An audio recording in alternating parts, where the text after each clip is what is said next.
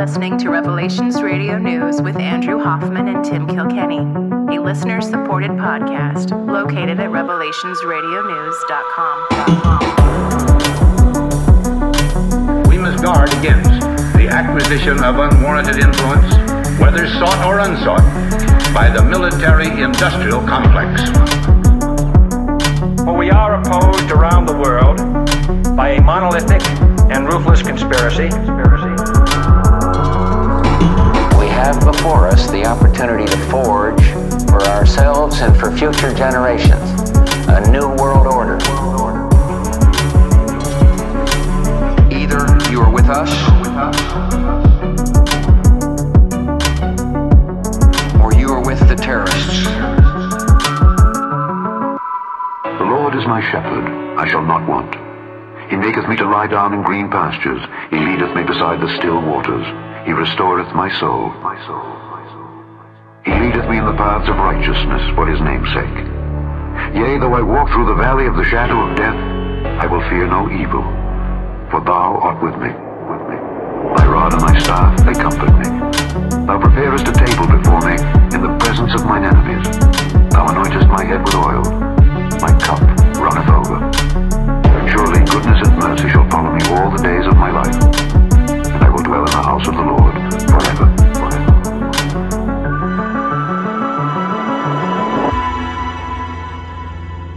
Podcasting to you from the town of Edmond, Oklahoma, where I have realized that taxation is not only a theft of money, but a theft of my time. I am one of your hosts, and my name is Tim Kilkenny. And podcasting from Piedmont, Oklahoma, where I'm staying in front of all those 87,000 IRS agents by not making very much money. I'm Andrew Hoffman. Yay! No! You don't have to pay that much in taxes when, trying to sell stuff that has gone way down in price when everything else has gone way up in price. Right. So, yeah. I've done it both ways. I've had the year end, and I'm like, man, this is awesome. We did really great this year. Being on commission, it can vary quite a bit. It's like, yeah, wow, we actually pulled through, got a little bit of money this year. And then you get your, IRS, and you fill out your taxes. It's like, and you owe us $2,500 or $1,500. It's like, oh, where am I supposed to come up with this out of nowhere? Why? It's just because, congratulations, you made a little bit more money this year. And then there's other times where it's like, hey, we eked it by. We'll be right on the edge. Maybe we'll have to. I've had a couple too where they'll be like, all right, you owe us $32. I'm like, oh, fuck, 32. It's like just frustrated at that point. It's like, can I just write one more thing off? I don't want to pay $32, but you pay the $32. But this year with the move, and I quit the end of September, so for last year's deal, we actually got some money back. But unfortunately, I moved right at the moment when the check was supposed to come for our refund, which was back in May. And one failed to deliver, unable to deliver from the post office, sends it back. And basically, you just go into IRS limbo until you can figure this out. So, and I think it's first off, I think it's because it's an inept organization that operates off of theft. And so that's part of it. The other part is not everybody in there is bad, I'm sure, but there are, they're all government workers and whatnot. But the other part of it is there's been so much theft by all these different characters that they, once something comes back that you don't live there anymore, they're not sending that check out again, at all. So I go online, I try to do it there. I got sucked into this weird corner of the IRS website, which one of our listeners had warned us about, where they're like, all right, well, scan your face, scan your ID, scan your this, scan your that. And I get 80, I just want my money, man. So I get 80% of the way through the process, and I'm like, this doesn't feel, something feels wrong. So I hang up, call the tax guy, because my wife has her own business, so no longer can we plug it into TurboTax. We actually need someone that can do something. So I call him, what's going on? What can I do? And he's like, oh yeah, what we can do is don't go. He's like, you can check on the status of your website, but don't do that Real ID stuff. He's like, it's so annoying. I don't know why they do that. But like literally, you could just click around it so you don't upload and scan all your information in. And he shows me. And it's not even them directly. It's like some third-party vendor. Really weird. Yeah. Really odd. And he told me exactly how to do it. And sure enough, I could. And there it was. This, hey, returned undeliverable. So he says, hey, fill this out, which is basically a change of address, and sign it, and then send it back. And so we do that. It's been months. And then I log in, and it still says the same thing. It's been returned to sender. And I'm like, what in the world? So then they get, okay, here's what you got to do. You got to call this 800 number and press the such and such extension. Okay, cool. I'll just do it. So I do that. It's like Monday through Friday, 7 a.m. to 7 p.m. What's the problem with that? There's no, what Central Standard Time? Like what time? 7 to 7. So I began calling this thing. Call it during the day. Basically just says, we have too many phone calls. Call back some other time. Hangs up on me. Did that like half a dozen times. Then I call early in the morning. We're not open yet. Then I call late at night. We're not open yet. Just over and over. Finally today I got through. And I knew I was through just because it was another part of the menu that I hadn't even been to yet. And any over-unders on how long I was on the phone? Let's see if I can pull it up here. An hour and 45 minutes. He says an hour and 45 minutes. Let's take a look here. Where did I think I got rid of it. 103 minutes. How long is that? It's pretty close, right? Oh, I nailed it. Yeah. You did? Yeah. An hour and 48? Good job. No, well, it was 100. You said 103? Yep. So that's an hour 43, and I said an hour 45. You nailed it. Good job. You're killing it today. It's almost like I've been on hold for a bunch of my life in the last 2 days. I was like so excited to be on hold because I've been trying for like weeks to get through. Yep. My wife's like, let's sit down and eat. And I'm like, I'm on hold. They could answer at any time. She's like, rolls her eyes at me like, put it on speakerphone. If you're eating dinner when they answer the phone, you can just get up and walk. I was like, yeah, I guess that's true. So did it get resolved? Yeah, I spoke to a human being, explained the situation. It was the most. I think they were 5 minutes away from close because 7 to 7. I finally got through at 6:55. I was so worried it was going to go past 7. I was just going to be like, yeah, click. 6:55. She opens, and it was the longest fill in the blank to check your identity question I'd ever been through. And I thought about it afterwards when I hung up the phone. I had she gave me zero information. I provided everything: the wrong ID or the wrong address, birthdays, names, numbers, everything. So it would have been really hard to fake if I was a scammer. I guess maybe I could have been, but anyway, just basically a whole bunch of those mother's maiden name type of questions. Yeah.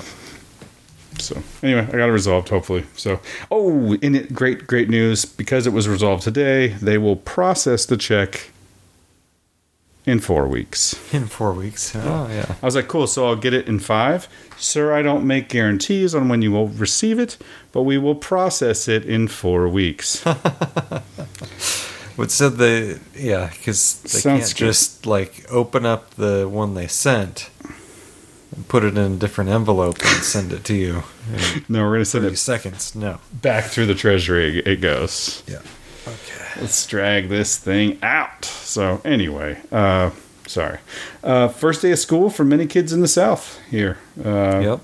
Kind of insane Starts for us. Early. Yeah, kind of insane for us Northwesterners. This is really early. Yeah. I was starting to tell you before I got on the show here. This morning I wake up, do my morning routine, and head to the gym. It's here in the neighborhood. Head over to the gym, and unfortunate start to the day. The gym door is locked, and there's some sort of malfunction with the door, so I can't work out, which is a bad start to my day. So I hop back in the car and drive home, and I start to notice that there are children standing on the corners in a bus driving through the neighborhood. man, these kids looked miserable. Oh, really? Oh. I mean, some of them are excited, but most of them were just kind of standing there. You know, it's like before 7, like, or maybe right at. It's like before 7, maybe right at 7, and they're just standing on the edge in the corner, just long face, just 1,000-yard stare. Like, here we go. What's going to happen next? Riding the bus isn't any fun. Doesn't matter where you're going to school. If you're excited about school, I don't think riding the bus is any fun. But anyway, kids hopping on the bus. Yeah, first day of school. There it is. Get the government indoctrination going. Yeah, isn't that a cool idea? just bring them in, indoctrinate them, call it a day. So, yeah, we've got our youngest is at a public school because she needs special ed, and it's just not really possible for private school. Sure. But super nice building, and we're glad that we're in Piedmont because Piedmont schools they have a lot better reputation than Oklahoma City schools. So it's not an Oklahoma City school? No, it's a Piedmont school. Well, you say no, it's a Piedmont, like I should know that, but what's your trash?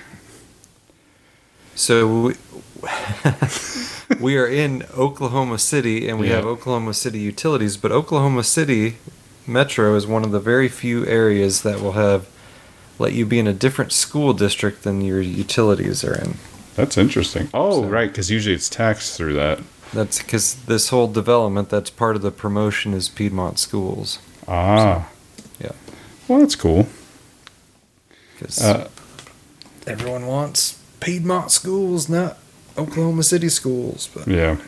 Just like where I'm at, everybody wants Edmond schools, not Oklahoma City schools. Yeah. Sorry about that. But then it's kind of funny. So we went and saw that school a couple nights ago. Super nice, like brand new, huge, everything, glistening, nice and new. Then my older daughter's going to a Christian school with like 50 students total. Mm-hmm. And they had a work night, so I went to that, which, basically replacing light bulbs and chopping down overgrown bushes. Oh, yeah, for sure. Vacuuming vents and what have you. So it's kind of just an older, kind of dingy church building, but I think it'll be a good school. So sure. I was telling you off air that I got my son enrolled in a private Christian school as well, and it's kind of insane how many people they are cramming onto a very small campus these days. Because get this, private school demand skyrocketing. So and that's in Edmond, where there's a pretty good reputation for the public schools. Yeah, even more so, Northwest or anywhere else where the public schools have well-deserved terrible reputations. So absolutely they do. And Edmond supposedly here has some of the best public schools in the whole state. Yet we are exploding every Christian school here. That's one thing about this area, though, is people like the Jesus. Yeah. And the idea that their kids are raised talking about Jesus. So it has its pros and cons. Yeah. It's and certainly not perfect, but also I'm so thankful to not have had to make those same school decisions back in the Northwest. So it was I think, thank goodness they're not dealing with the masks anymore, so we probably would have been at the same school, but the moment the masks come back or something like that, everything starts going a little bit wild, and it's just I become incredibly uncomfortable at that point. Well, should we get into it? Let's get into it. There is a lot to cover this week. Seems like because we waited a little longer. It's been 9 days, so we got... Yeah, but it just seems like just a lot happening. A lot happened. We touched on the IRS stuff, which Yeah, I don't even think I threw in a story about the Green New Deal stuff passing after they said, oh, no, it's dead, it's not happening, and then whatever happened to Joe Manchin, or whatever bribe or what have you, all of a sudden it changed, and we renamed it, and it's the Inflation Reduction Act, and we're going to reduce inflation by spending billions of dollars. Makes perfect sense. And sounds like you're being sarcastic, Andrew. And, yeah, 87,000 IRS agents. Great. They gave him a boat. Well, as long as some of them are answering the phone, I'll think we need a couple. But it turns out they're getting a bunch of ammunition again. But it seems like we do this every 5 years or so. What does the IRS consistently need? Serious question. Are they just throwing away the ammunition after 5 years? Like, this is expired. No, they had a job posting, which I saw referenced a bunch of different places. I'm pretty sure it was legitimate, that talked about you have to be willing to use deadly force for their new hiring positions there. So, no, the ammo will not go unused, not just to be thrown away. So there was I think it was a TikTok video or something that was thrown onto Twitter I came across, and it was a lady, and she says, I'm just in a really good mood, but I feel this this optimism. I feel like I'm ready to learn something that's not ideal. If you could just hit me with some reality real quick. And this guy I think it just cuts, and it's actually her in a different outfit, and she's like, federal income tax didn't start till the Federal Reserve started in 1913. And then it goes back to her. She's like, yeah, that's it. That's what I was looking for. Snap me back to reality. A voluntary 1%. Oh, just voluntary. It's just voluntary. Yeah. Just a donation. Help with the war. Just chip in. Chip in, Andrew. Just chip in. And now we will literally kill you if you resist paying whatever percentage we say you owe to the IRS. Yeah. Oh. But well, I've got some. You want to play the Great Reset clips from What's Her Face? It doesn't really go with anything else I've got. I just thought they were good clips. All right, let's do it. Let's see. I got a player here. Open it up. Still in last week's show. Well, before all right, what do we got here? While you're queuing that up, let me just say... Oh, yeah, I think I remember this gal. Yeah, we've played her stuff before. So, headline on Citizen Free Press, which, it's... If I need to do research... That's your honey hole. Don't tell everybody. Yeah, you and Adam Curry. Yeah, Adam Curry and I both use the Citizen Free Press. I will credit them. He does not. Headline: Lyme disease cases skyrocket. And just on a related note, Children's Health Defense put out an article from our gal Megan Redshaw, who's the one who wrote the Why You Should Move to Oklahoma article that we talked about. No kidding. Lyme disease vaccine. Pfizer launches phase 3 trial targeting kids and adults. So these two things just... There's been a lot more Lyme disease than they have acknowledged for a long time. Like I talked about how it was kind of the opposite of the COVID scam, where they used the PCR test to say you didn't have it when you did with Lyme disease, and with COVID it was the other way around when they were trying to say there was a pandemic. So I think they're getting ready to say, like, oh, wait a second, all of a sudden everybody's got Lyme disease, when it's been going on for years and years. And where did that come from exactly? But they had a Lyme disease vaccine. It did not go over well, and people stopped taking it, and so they just stopped giving it out altogether. But now Pfizer's back. So I'll read through this real quick. So, Pfizer on Monday said it launched the final phase of testing for an experimental vaccine to prevent Lyme disease. The company plans to create a seasonal vaccine that people age 5 and older can get during the months when ticks are most active. If approved, the vaccine could be the first human vaccine available for Lyme disease in the U.S. in more than 2 decades after Lymerix, manufactured by GlaxoSmithKline, was withdrawn from the market in 2002 due to lawsuits, safety concerns, and dwindling sales. According to a press release, Pfizer and French partner Valneva are enlisting 6,000 participants ages 5 and older for a late-stage clinical trial that will test the vaccine, VLA15, against a tick-borne illness. According to clinicaltrials.gov, 18,000 healthy participants 5 years and older were recruited for the study. In its press release, Pfizer did not explain the discrepancy in the number of trial participants. VLA15 is a multivalent protein subunit vaccine. Kind of sounds familiar there. Targeting the outer surface protein of Borrelia, the bacteria that causes Lyme disease. The vaccine is supposed to protect against 6 forms of the protein expressed by the bacterial species present in North America and Europe. During the phase 3 clinical trial, participants will receive 3 doses of VLA15 or a placebo, followed by 1 booster dose or another placebo. So 4 doses just in the trial. The study will be held in as many as 50 sites where Lyme disease is highly endemic, the drug maker said, including Finland, Germany, the Netherlands, Poland, Sweden, and the U.S.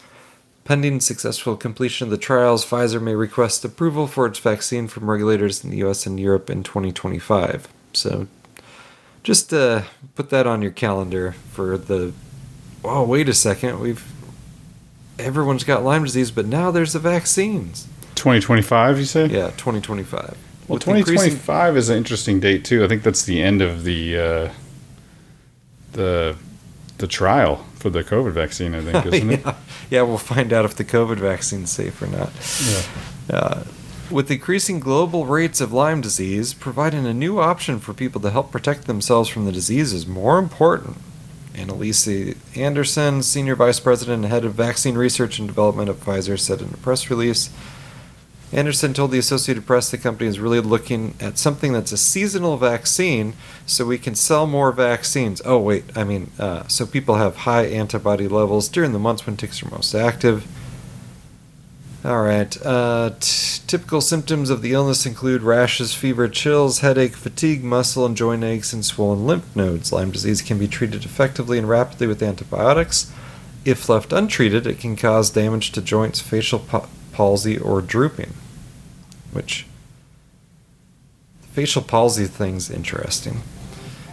Because vaccines can also cause that, but about 1 in every 100 cases can result in Lyme carditis, which occurs when Lyme disease bacteria enter the heart tissues. Yet only 11 fatal cases of Lyme carditis were reported during a 34-year period between 1985 and 2019. In Phase 2 of the study, the companies tested the experimental VLA vaccine at 2 different administration schedules, a 2-dose regimen 6 months apart, and a 3-dose, blah, blah, blah.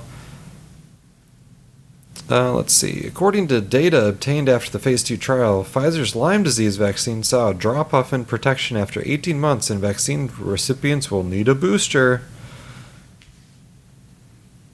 Alright, skipping down, talks about the money. Alright.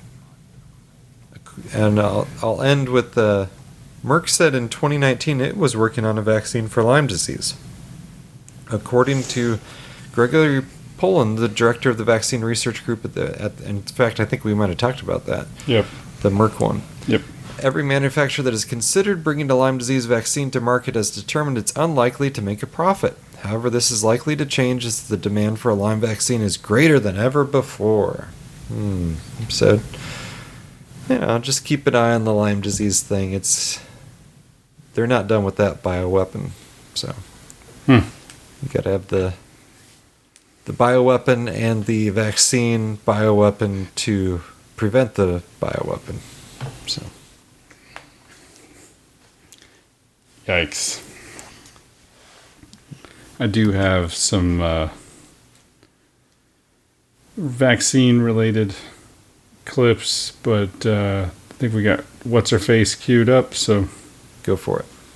To the Great Reset by one of its more familiar names, like Agenda 21, Agenda 2030, the Fourth Industrial Revolution, or my personal favorite, the New World Order. And don't be fooled by the term reset, because they don't plan on resetting anything. A reset is when your Super Mario game glitches, so you take out the cartridge, you blow in it, you stick it back in, and boom, up pops Mario again. This is kind of like that, except when you turn the game back on, instead of Mario on your screen, it's Bowser coming out of the TV to murder your grandma. We're talking about the complete transformation of humanity into a godless transhumanist nightmare from Orwellian hell. I want to direct your attention to the World Economic Forum, who created this demonic plan, and more specifically to their chief, Klaus Schwab. Now, Mr. Schwab likes to throw around a lot of buzzwords to convince the masses that this agenda is for the betterment of humanity. Words like sustainability and inclusivity and equality for all. But in his 2016 book, The Fourth Industrial Revolution,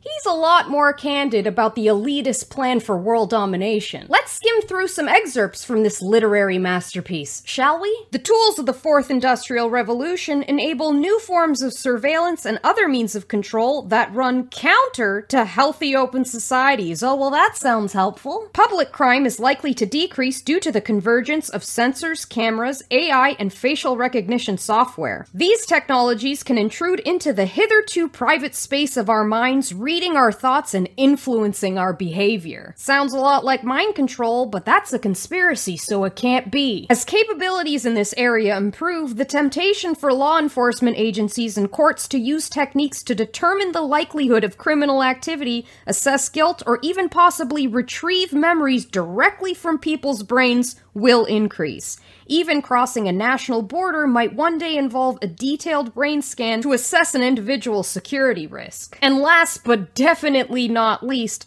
the future will challenge our understanding of what it means to be human from both a biological and a... You can just play the second part. Now, unless you've been microdosing sedatives for the past 8 months, I'm sure you've realized by now that the CV-19 pandemic was manufactured to kickstart this agenda. And if you haven't noticed, congratulations. There's a very good chance that you'll escape vaporization. Freedom is slavery. Ignorance is strength. But the invisible boogeyman narrative won't hold up forever, and the WEF is well aware of that. That's why they have a backup crisis to carry the agenda home. What crisis would that be? That's right, you guessed it, our good old friend, global warming. For those of you who don't know, global warming is a manufactured crisis created by the Club of Rome. A crisis think tank created in 1968 in order to convince the masses to agree to their own demise. So be prepared to hear about all the sacrifices you're gonna have to make in order to save the planet. Sacrifices like giving up your property rights, being forced into smart cities, and being injected with nanotechnology so they can track you down for thought crimes. Now, why anyone in their right mind would think it's a good idea to give the very elitists who destroyed the planet more power to now save the planet is beyond me, but hey, we're talking about the same species who eats Tide Pods and thinks polyester can protect you from a virus. Yeah, that's just a good point. I'll throw in a headline there. Bill Gates promotes climate measures in Democrats' economic package. Oh, that's good. Well, if Bill Gates thinks it's good, this must be really great. We're on the road to recovery. I can feel it already. Yeah, thanks, Joe Manchin, Kristen Sinema. What in the world happened? Is this like... Oh, I never believed it when they said it was dead the first time, but yeah. Well, no, I just mean with Manchin and this whole, like, Manchin saving the country, and then it's just, Manchin got COVID, Manchin gave up. Yeah, I mean, maybe they said, we're going to kill you if you don't do this, or maybe they made him a deal. Yeah. So it was, we'll see what job old Joe Manchin gets after being ousted, but he was probably losing anyway. It's same thing with Sinema, but she's got a few more years left.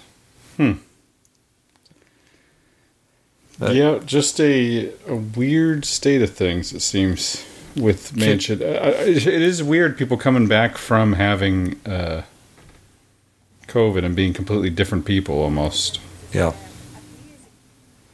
Yeah, there's some method they've got there. I don't know. Do they tell you, do you want the remdesivir or do you want the do you want to live? So. Right. Well, funny how, Fauci and Biden having COVID all this time and not a word about either one of them getting remdesivir. Isn't that strange when that's the one treatment that was available for years and is still recommended? Oh, but he got Paxlovid. Yeah. Which is super effective. Yeah. Super effective. All right, so I have some clips, actually, quite a few here, of a person who has been maligned on this podcast, but I think I try to listen to people who even I may disagree with on some things, and obviously Russell Brand, one of those people. I disagree with him on, disagree with him on God, disagree with him on a lot of stuff. But his video this week, I enjoyed quite a bit. I think he brought up a lot of great points, and I try to listen to people who I don't necessarily always agree with. Right? That's the mature thing to do. Right? You can't listen to people you agree with all the time. You just need to be, in order to have truly intellectual conversations that are intellectually honest, you gotta challenge yourself with these. But his video this week, I think even you, if you can get past it being Russell Brand, could even enjoy this video this last week. So let me play this. But he really gets into kind of what we're talking about here with the vaccines, Paxlovid, and just mass nonsense that we're experiencing at this moment. So let me hit this here. As whistleblowers from the NIH, FDA, and CDC speak out, the COVID narrative is falling apart. Yet those of you who for a long time have suspected we weren't being told the whole truth are conspiracy theorists, right? Hello there, you 5.8 million awakening wonders. Thank you for joining me on this voyage towards truth. We ride upon the waves of your strength, your glory, your optimism. It's you that's going to change the world, not them. You don't need to be frightened anymore. The great power that you've always known within you is being unlocked, and as we unify, the change will come.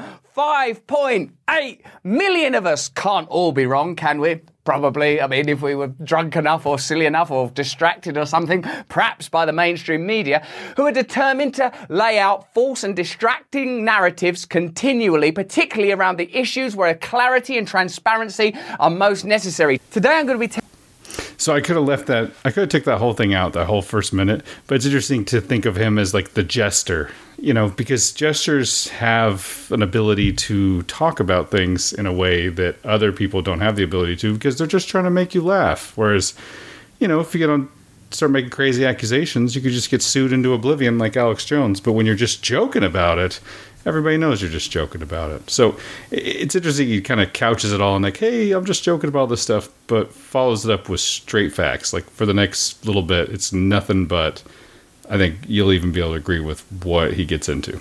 Oh yeah, we'll unlock our inner selves and reach the next level. Bro, while we're listening to this, I need you to do some deep breathing. I need you to concentrate on Russell Brand's voice, okay? Whistleblowers from the FDA, that's the Food and Drug Administration, the NIH, and the CDC, all have people coming forward to talk to a prominent and respected Johns Hopkins scientist about the way that information has been repressed, mismanaged, and mishandled. In this instance, primarily around the recommendation for vaccines for children, but not just that, across the whole scope of this 2-year-long pandemic. And if there's any doubt that there's been any confusion at all, just look at these statements and see if you can spot any contradiction. You're not going to get COVID if you have these vaccinations. Tonight, President Biden testing positive for COVID-19 yet again. Oh, it is confusing, isn't it? You definitely won't get COVID. I've got COVID. Am I better yet? But before we trust what I've got to say on this issue, I, after all, am a former celebrity and drug addict. Let's see what our old friends, the mainstream media, have got to say on it. Some breaking news from the FDA at this hour. That agency just authorized Pfizer COVID booster shots for kids aged 5 to 11. Got to be good for them then. It must be necessary. There can't be any other reason that they would recommend it, can there? Up until now, the one hole in the vaccine protection blanket in the United States has been for children 5 years old and younger. Oh, that's been the main hole in the blanket. There's only been one hole. Not a hole where Pfizer said they're not going to release files for 75 years. Not a hole where yellow card reactions were never discussed. Not a hole where natural immunity was repressed. Not a hole where they said the vaccines are 100% effective, they're not effective. Not a hole where Paxlovid was said to be 40% effective, then was revealed to be 2% effective. It's not a blanket, it's a pair of fishnet tights, love. It's what you got there. They couldn't get them, leaving many parents frustrated. I know, if only Sesame Street would jump on this and mentally bludgeon us. Getting your COVID vaccine, Elmo. The FDA authorized vaccine boosters for children ages 12 to 15 on Monday. Oh, thank you. Thank you, God. The old fishnet stockings are becoming more reliable. The blanket is finally closing. The mainstream media, along with the government and big business, in particular Big Pharma, have done it again. They've come together to help us, the people. That's what they do, right? The agency says everyone in that age group can now get a third dose of the Pfizer vaccine. Notice they use the word can, not ought or should, or it would be beneficial that. They only have to say can at this point because they've spent the last 2 years terrifying us into thinking it's the only possible solution. Now, I'm not saying that vaccines don't work. I'm not saying that you should ignore the government. I'm not saying that there are not benefits to the marvels of modern medicine, to the ingenuity of the scientific community. I'm simply saying that in the case of children, there may be some counter-arguments. Not my counter-arguments, the bloke that was in Forgetting Sarah Marshall. Forget that guy, who needs him? I'm talking about Marty Makary, professor at Johns Hopkins School of Medicine. Listen to his arguments, then, get this, decide for yourself. This week, the Brooklyn Nets and Pfizer invited dozens of children from Brooklyn-based community groups to the Barclays. Good old Pfizer, there they are, just helping kids do basketball. What's our main objective at Pfizer this year? Well, personally, I would just like to see more kids playing basketball. Are we going to get any return on that? Well, no, just to see the kids playing basketball. To the Barclays to improve their basketball skills. Just improve their basketball skills? You mean that's it? Come on, there's got to be something. Well, I suppose we could push for the 4th vaccine booster. Keep talking. 5th? Come on. 6? How about 666, the number of the beast? Let's get everybody vaccinated, baby! Obviously, I'm having a bit of fun there, and you must always make your own health decisions because you are a responsible, brilliant person. You've got this far, you've overcome the many obstacles in your life that you've gone through that no one will ever know that you've surmounted. You don't need me to tell you what to do. You don't need anyone to tell you what to do. So, not a lot of holes in the vaccine. You know, the one thing we needed was the toddler to 5-year-old. That was what was holding us back. The toddlers to 5-year-old. If we could just get that done, then we would be good. Yeah. I didn't want to bring it to the show, and it was a video anyway, but you see the clip of the supposedly healthcare worker in the Burger King screaming at the kids that they should be wearing masks? No. Ugh. Gets into a shouting match because their dad's like, basically, leave my kids alone. And then, anyway, it's just... He gets in a shouting match with the dad or whatever? The father of the children that was being harassed by the 250-pound healthcare worker in a mask got in an altercation with the lady in the mask. And then he just took his kids out of the Burger King. So. I feel like I have to see this, and I feel like your explanation leaves a lot to be desired. The healthcare worker that weighs 250 pounds is also a woman? Yeah. Aha. So when you say 250 pounds, I'm thinking it's a man. It's a linebacker. It's a big dude. Oh, no. It's and she looks exactly like someone who would be a frequent customer at Burger King. I was going to say, yes, it doesn't, the irony is not lost. But she, and I don't Yeah. She didn't claim to be a nurse. She claimed to be a healthcare worker. So, I don't know. Whatever. I'm going to keep it going. I got more Russell Brand. This is basically at this point. Yeah, you're going to have to deal with it, buddy.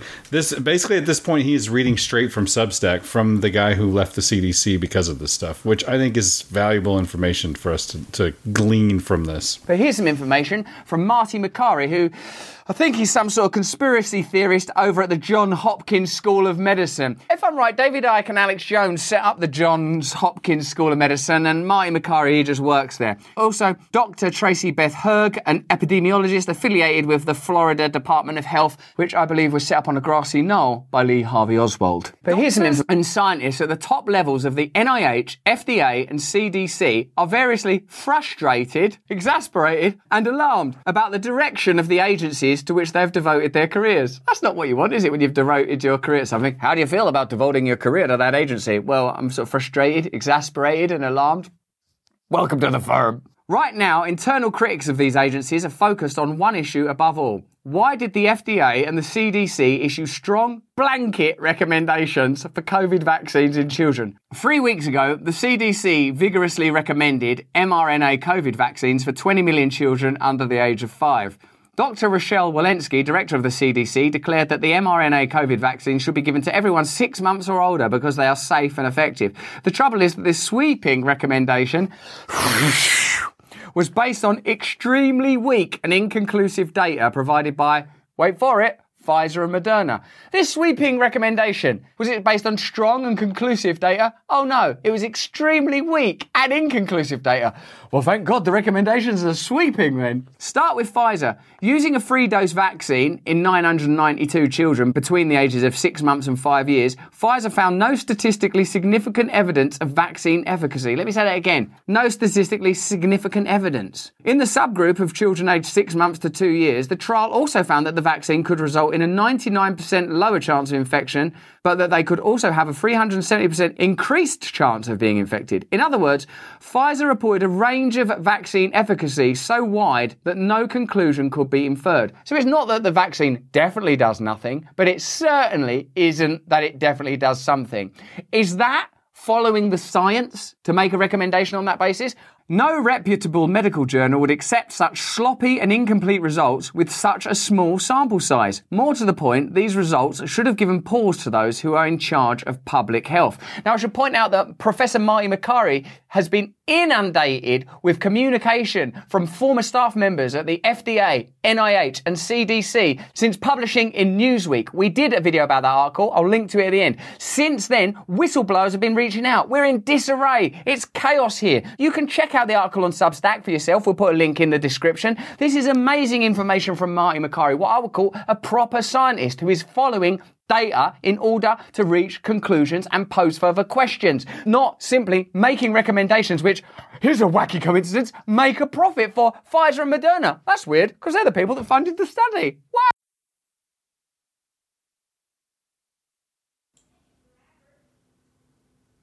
I think you're muted.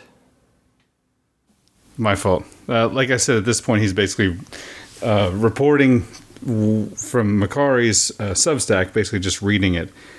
I didn't know about this. I didn't know that there was whistleblowers that were reaching out to him. I didn't know that there was turmoil at the FDA and the CDC. And then what he gets into next is the people who quit and what they've been saying about the CDC. So, like I said, I know that the person, not necessarily our favorite, is on the show, but the information covered in this video, I couldn't find anywhere else.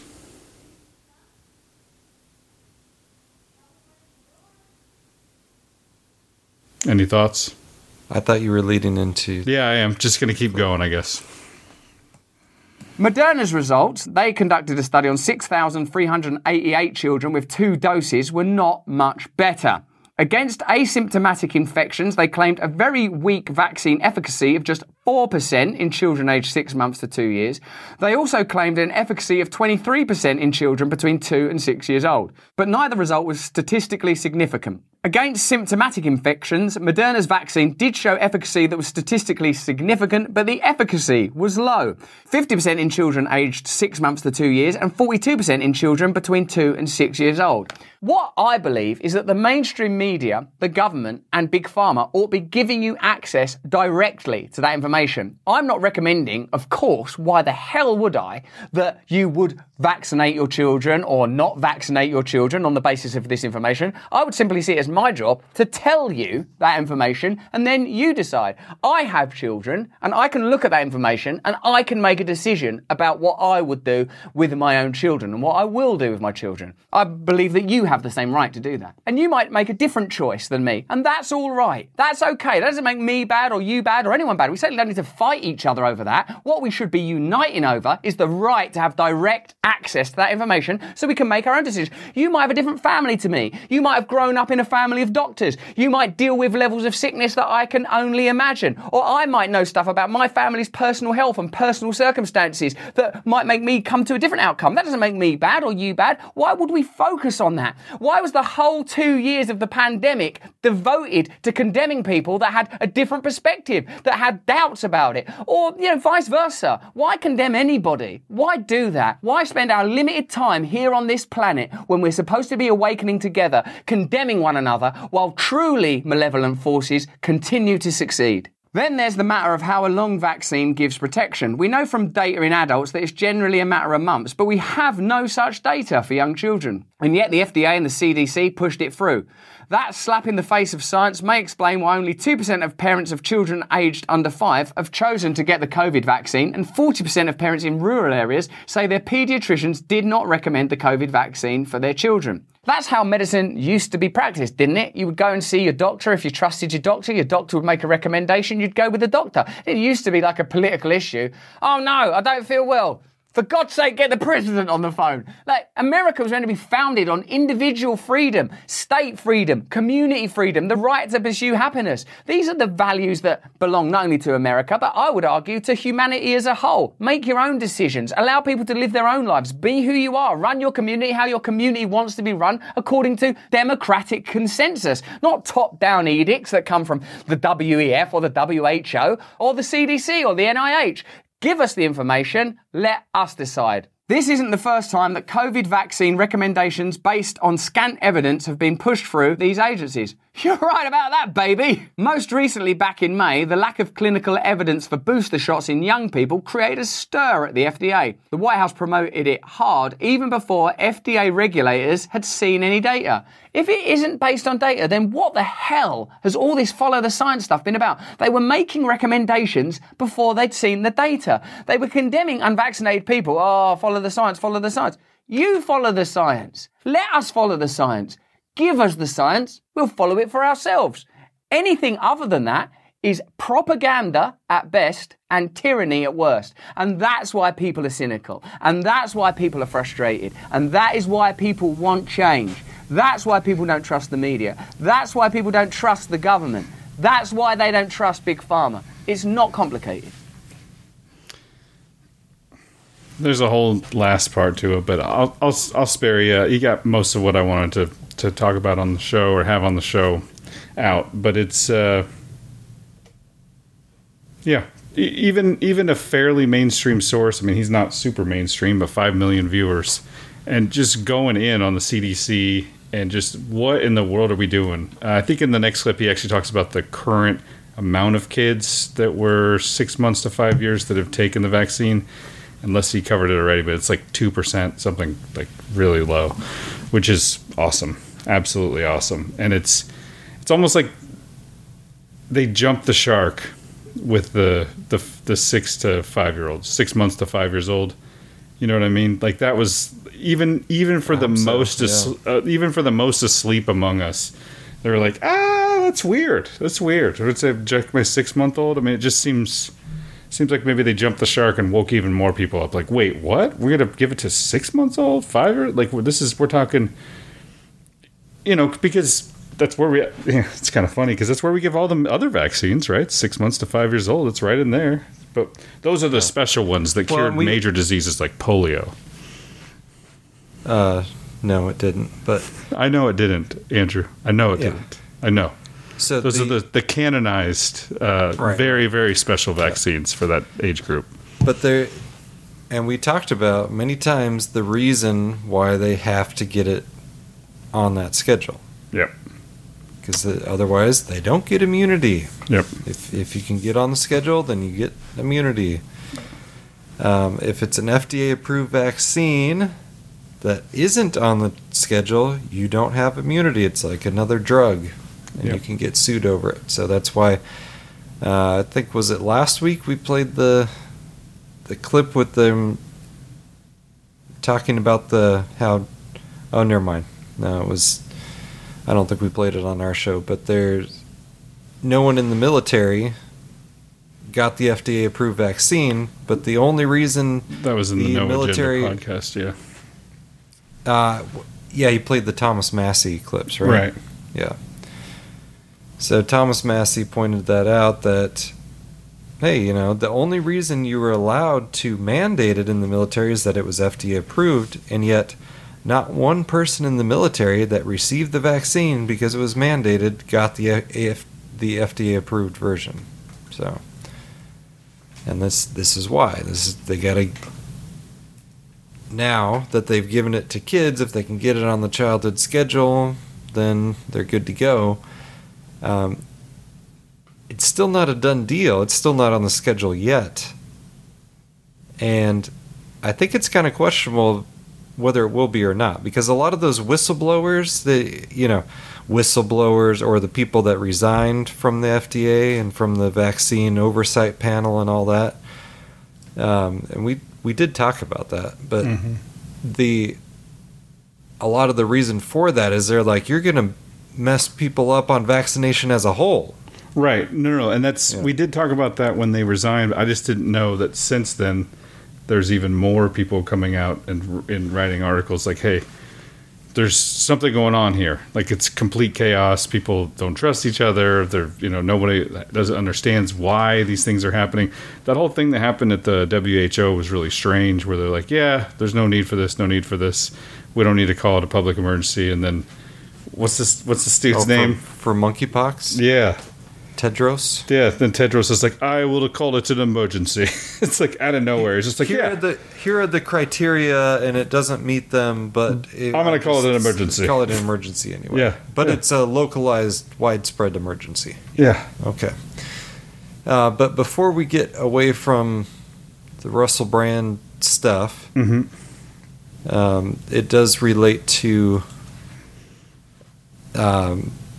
an article and a series of clips that I brought. Perfect. About how the Moderna vaccine was approved.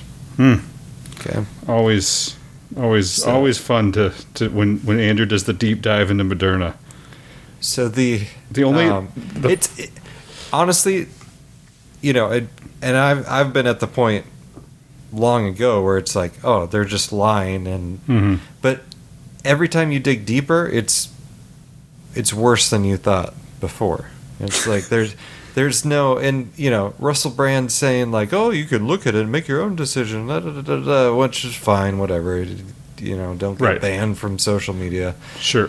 But no, it's not like, well, some scientists think this and some scientists think that, and there's good people on both sides. It's like, no, the straight up lies. You want to start with the article or the... That is actually what he gets into in the very last clip that I was going to play. Was he says, look, I don't think that there's some sort of nefarious force at the top, but I understand why people think that, because this and that. And I was like, that's kind of where the rub happens for me, is I do think there's a nefarious force at the top.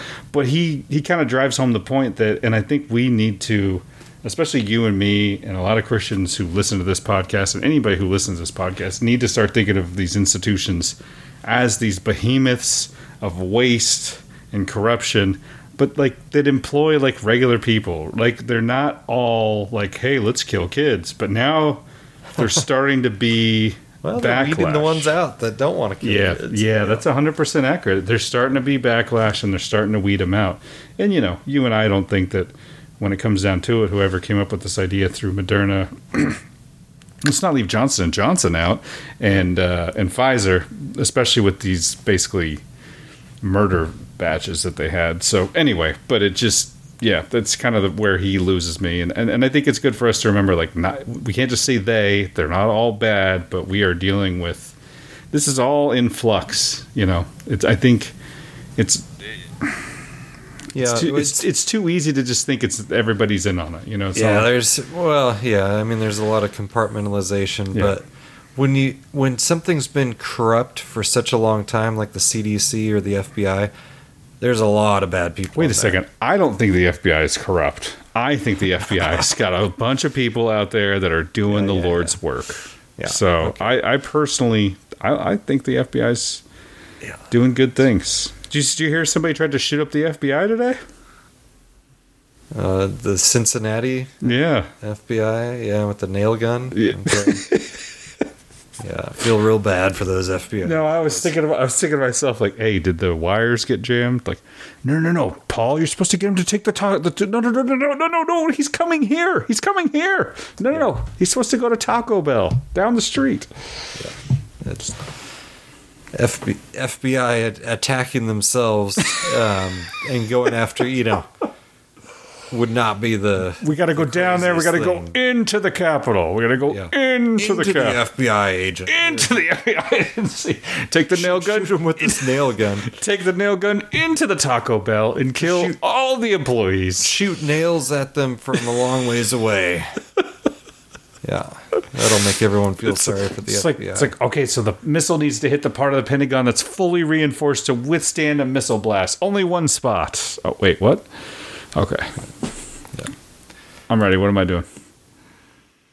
Well, let me run through the bullet points from the article, and then we're going to play let me see how I label them. The Sasha Latipova with RFK. Got it. So you see the 1, 2, and 3 there. So, in the article, it's got some 6 things that come out from her findings, digging through the materials that Moderna presented to the FDA and successfully got approval. Moderna's non-clinical summary contains mostly irrelevant materials. Okay. They took 3 different versions, and I don't know if I've got this part of the clip, so I won't explain too much, but basically, because they said 700 pages of materials. Oh, isn't that impressive? No, it's not, especially considering what some of these pages have on them. 400 pages were from the same irrelevant study. Yeah. 3 different versions of the same irrelevant study from like 4 years ago. That was over half of the 700 pages. All right, so number 2, Moderna claims the active substance, mRNA and Spikevax, does not need to be studied for toxicity and can be replaced with any other mRNA without further testing. So no need to see if the active substance is dangerous or not. Why would we check that? Moderna's non-clinical program consisted of irrelevant studies of unapproved mRNAs and only one good laboratory practice, or GLP, toxicology study of mRNA 1273, the active substance in Spikevax. There are 2 separate investigational new drug numbers for mRNA 1273. One is held by Moderna. The other is held by the Division of Microbiology and Infectious Diseases within the NIH, representing a serious conflict of interest. Number 5, the FDA failed to question Moderna's scientifically dishonest studies and dismissing an extremely significant risk of vaccine-induced antibody-enhanced disease. And number 6, the FDA and Moderna lied about reproductive toxicology studies in public disclosures and product labeling, and I definitely have that part in the clips. So let's go ahead and go through the clips, and then we can come back to the article if we need to. And now we come to the second part. The second point is that the mRNA is the vehicle that carries the payload, which is the spike protein, to the cells.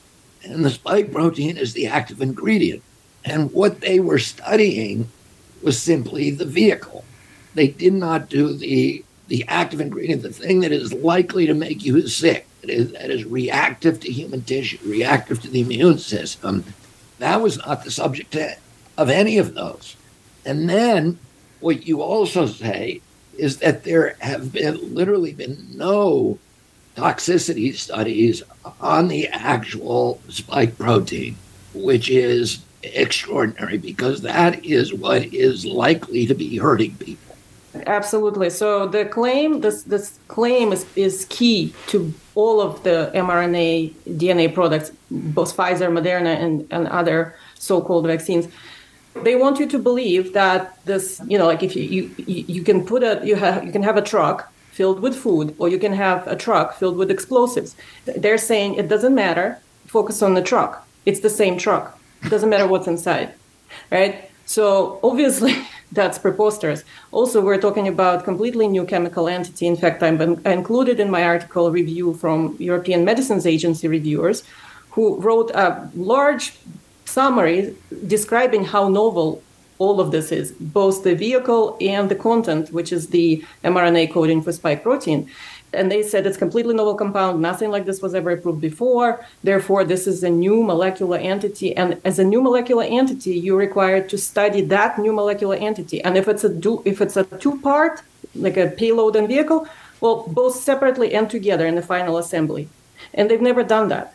And this is almost like saying, if you study a polio vaccine, it comes in the same syringe as the flu vaccine or as, an insulin shot or whatever. And as long as you study the syringe, it doesn't matter what's inside it.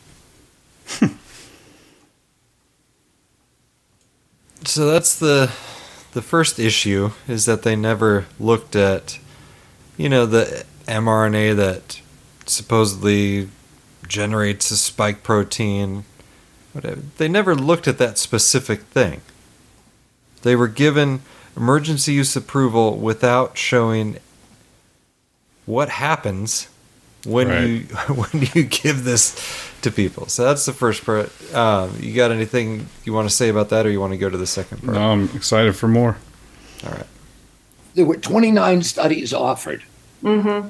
Okay, and only 10 of those, all of them were non-GLP. Yeah, none of them would be approved in any other legitimate study because they all use flawed laboratory practices. None of them qualify as good laboratory practices. There were 29 unique studies, but only 10 were done with the correct mRNA. Mm-hmm. And of those, 9 of them were pharmacology studies, and only one which looked at efficacy. Does the vaccine prevent disease? Only one looked at toxicology. Yes, exactly. That one was not completed at the time the approval was given. Mm-hmm. Yeah, exactly. So the 9 are related to efficacy, although theoretical efficacy. They're measuring antibodies in the blood, and then they also dismiss their own results by saying they're unvalidated assays. We didn't have positive controls. All sorts of language like that. This is the irony, because they use those studies to get approval. Mm-hmm. When the studies come back and said, there were these horrendous problems, mm-hmm. then they said, those studies are not legitimate because they're not controlled. Mm-hmm. So they first use them to get approval, and then when the studies give these horrendous safety signals, mm-hmm. they said, don't pay any attention to those studies, they're illegitimate. Yeah, they're dismissing their own findings and saying it's unvalidated assays, we don't have positive controls. Oh, the virus is so novel that there are no animal models for it. Then they're referring to SARS and MERS animal models. I'm like, well, then you have those models, right? And then they're also saying, well, Ralph Barrick gave us a mouse-adapted SARS-CoV-2 virus. I'm like, oh, wait a second. So it's not that novel. He has a mouse-adapted virus. So yeah, I mean, literally, yeah. In one sentence, one paragraph, they say there are no mouse-adopted mm-hmm. SARS viruses that we can study in mice. Uh-huh. So you can give them out, and then in the very next paragraph, they quote Ralph Barrick. Yes. saying we have mouse-adopted viruses. I got plenty of them for anybody who wants them, essentially. Wow. So that's the level of contradiction. It's funny too. It's like that's got in there. That's always been my issue too. Is well, what about the childhood vaccine schedule? It's not been proven to cause autism. Oh, that's cool. Have we done a control study? Have we done a study where there's a control group that doesn't take the vaccine? Oh, we haven't? Well, it's weird that you discount that study because there's no control group, which you could have used. Like, isn't it your study? You could have made a control group, right? Remember Fauci saying, "Oh, those studies don't count because there's no control group when it came to ivermectin and hydroxychloroquine and stuff." And just like obviously we would never count. We'd never, pay attention to anything that wasn't in a perfectly controlled, and they had none of it for Pfizer or Moderna. And for anybody out there that's not familiar with it, Andrew Wakefield's whole deal, the whole thing, is where's the control study that shows that kids who are not taking vaccines are getting an increase in autism, and while kids that are taking the vaccines are getting the same, where's the control where we can actually compare the two things? And the answer, quite frankly, as plainly as in English as I can say it, is there isn't any. Well, there's even when they started that they recognized, but you could look at even when they started to approach look those at the Amish kids. Yeah. Oh wait, very low rates of autism. Let's look at this holistic doctor's practice where he doesn't give out vaccines and most of his patients aren't vaccinated. Oh, what do you know? Very low rates of autism. Yep, and that cleaned out a whole group of people within the CDC the first time around, the early 2000s, that were like, hey. And then Wakefield gets a couple anonymous whistleblowers who come out and say, hey, here's some slides, here's some actual taped conversation. There's some weird stuff going on in there. It didn't make too much sense to me. I wasn't proud of it. And now here we are 22 years later. The juggernaut has accelerated and we still have just a couple outliers like, I'm not sure about this. They haven't backed off. They've, doubled, quadrupled, down on what they're doing. Just more vaccines. And, if we call it a vaccine, it is by definition safe and effective. Without any, argument or proof whatsoever. Hey, as you can hear from this. We should write the new 1984 Ignorance is Strength and whatever, but you have to include vaccines are safe and effective. Yeah, safe and effective. So this third clip really gets me riled up. So let's play that one. I'm excited. Are you going to get yelling? Are you going to start ranting like I do? I might. Oh, hold on, everybody. Do you need to get some water? Are you good? I'm good. All right. Did you golf today? I played 9 before work after dropping the youngest off at school, and walked 9 holes that same course you played with me. Birdied the first 3 holes I played. Oh my gosh. Ladies and gentlemen, he will not rant and rave after a morning like that. Here we go. The fertility issue needs to be studied for both women and men. There are 2 genders involved in the process. And that's a requirement from any new compound, new drug that's given to people of reproductive potential. However, neither Pfizer nor Moderna ever studied it in for male fertility issues. So what they did is they designed these non-GLP studies in rats that were pregnant. Only females were vaccinated, not the males. So we have no idea what it does to young men who want to have children in the future. So that's one issue. Now, what they did in a female study, they examined both fetuses and when they delivered the pups, and they found, well, first of all, during the pregnancy, mothers experienced toxicity, and Moderna, in their summary, associated the toxicity with the highest expression of antigen, meaning that it is vaccine related. So the pregnant rats were losing weight, they were losing fur, which you can imagine rats eat all the time. If they're losing weight, especially pregnant rats losing weight, it's a major issue. Obviously, it's a huge toxicity. And then they found skeletal malformations in the babies and also associated with the time of when the mothers were experiencing highest toxicity, which means it's also vaccine related. The skeletal malformations is a standard test in reproductive toxicology studies in animals, and that shows that during that time the skeleton is not developing well, the ribs are wavy, malformed, there are different depositions, they call them nodules. There are extra ribs sometimes where they're not supposed to be. And so that all means that there is developmental abnormality in the baby. And so Moderna wrote it up and they said, well, we had statistically significant increase in the vaccinated arm of these types of skeletal malformations. And then what FDA did, and you can read it on their, again, summary regulatory action document, they wrote it up and they said the reproductive toxicology study was done and there were no vaccine-related skeletal abnormalities. So they went and directly lied on behalf of the manufacturer. And so you had a situation where the manufacturers actually are pointing to alarming birth defects in the fetuses, the pups, pregnant rats that are given this vaccine. Alarming, like horrendous stuff.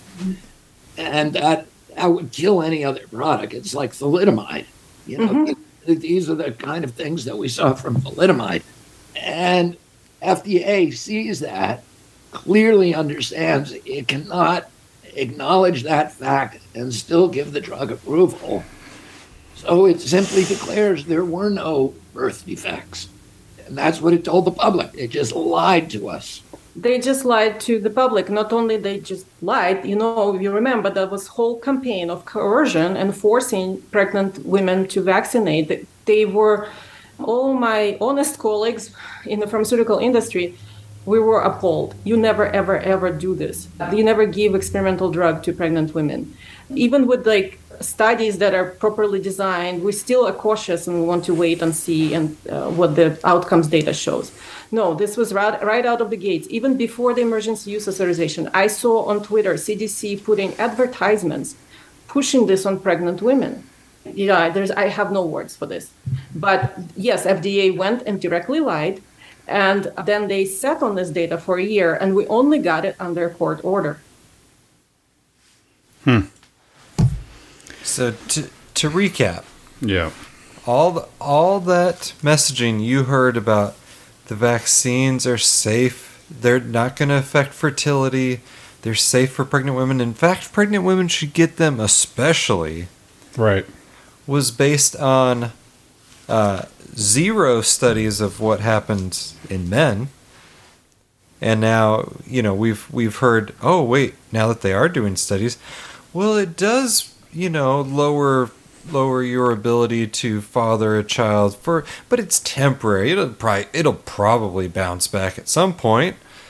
That stuff has started coming out a little bit, but for the approval, they didn't even make them look at it. No, why check? And then for women, it's safe was based on one study done on rats in which there were such serious problems that Moderna said, well, there's some pretty serious problems here. And the FDA said, no, we don't see anything there. No birth defects, safe, fine, roll it out, inject all the pregnant women you can. I don't know. I don't think there's any way you could possibly sit back and look at the entire COVID vaccination campaign and think that something nefarious isn't going on. Yeah. I don't know what the intention is. I still don't know. I don't understand. I'm continuing to absorb more information and try to figure it out. Population decrease does feel like part of it. Maybe just training for the next one. Maybe just a kind of a dry run. Collect the data type of deal. But you cannot empirically, honestly remove destroying fertility from any part of the COVID vaccine, whether it's all just to decrease the population or it's actually just to just get people to be subservient, or to just kill them with 1 out of every 200 batches would be deadly, or whatever you want to come up with. Whatever your conclusion is, I think at this point you have to include something to do with fertility because it clearly destroys fertility. It seems as though, and I think we read a story on this show, that it was similar dosing to a drug that you give for birth control to horses and equine animals. So I'm not saying it is that, but when you start getting, look in the VAERS database, you could find, 3-year-olds with menstrual bleeding. Yeah. So what is happening 60-year-old women. Yeah. So what is happening? 60-year-old women is, I know that's medically, but it's like the idea that my daughter always started bleeding is just freaking crazy. It's like complete nuts. Like, what is going on? That is bananas. That makes no sense at all. Fertility is clearly in the sights. And of course, fertility is in the sights of all this stuff. As we've played this clip a million times and we'll continue to play it. It seems as though there is not one thing that'll do it to you. There is a bunch of things. You get the COVID vaccine, you get your glyphosate, you get your seed oil, you get your MSG, you get your what is it? Sodium? Which prescription drugs? Prescription drugs are off the charts. That's a huge one. What's the main thing they're spraying in the sky? I always mess this up. It's sodium iodide. No, silverite, whatever it is. But you add all those things together. You add all those things together, and it's just like Batman from 1988 discovering how the Joker killed the people in Gotham. 4, 3, 2, 1. Cue music. Cue Becky. Good evening. The fashion world was stunned today by the sudden deaths of models Candy Walker and Amanda Keeler. Cause of death has been attributed to a violent allergic reaction, although authorities have not ruled out the possibility of drug use. Peter. And plans continue for the city's 200th birthday. As Mayor Borg announced today the unveiling, this just in. 3 mysterious deaths at a beauty parlor in... at a beauty parlor in Gotham were discovered today. Barry, what the hell's going on? Becky, this is hardly the... Becky! Kill the camera. This is Renee on the news floor. Dane, I need some paramedics up here now. All right.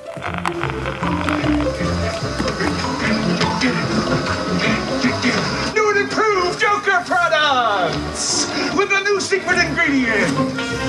Smiley. What is this? Now, let's go over to our blind taste test. Love that Joker. Where's it coming from? I don't know. Uh-oh. He don't look happy. He's been using Brand X. But with new Joker brand, I get a grin again and again. That luscious tan, those ruby lips and hair color, so natural, only your Undertaker knows for sure. I know what you're saying. Where can I get these fine new items? Well, that's the gang. Chances are you bought them already. Love that Joker. So remember, put on a happy face.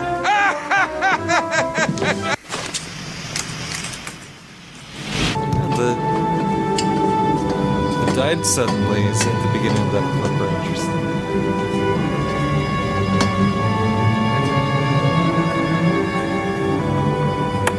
What is all this? The police have got it wrong. They're looking for one product. The Joker has tainted hundreds of chemicals at the source. Then whole shipments of products would be poisoned and would all be dead. No.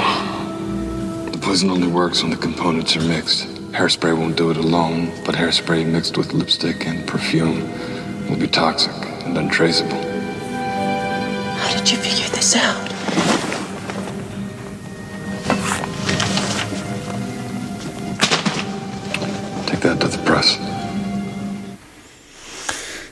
Chances are you bought them already.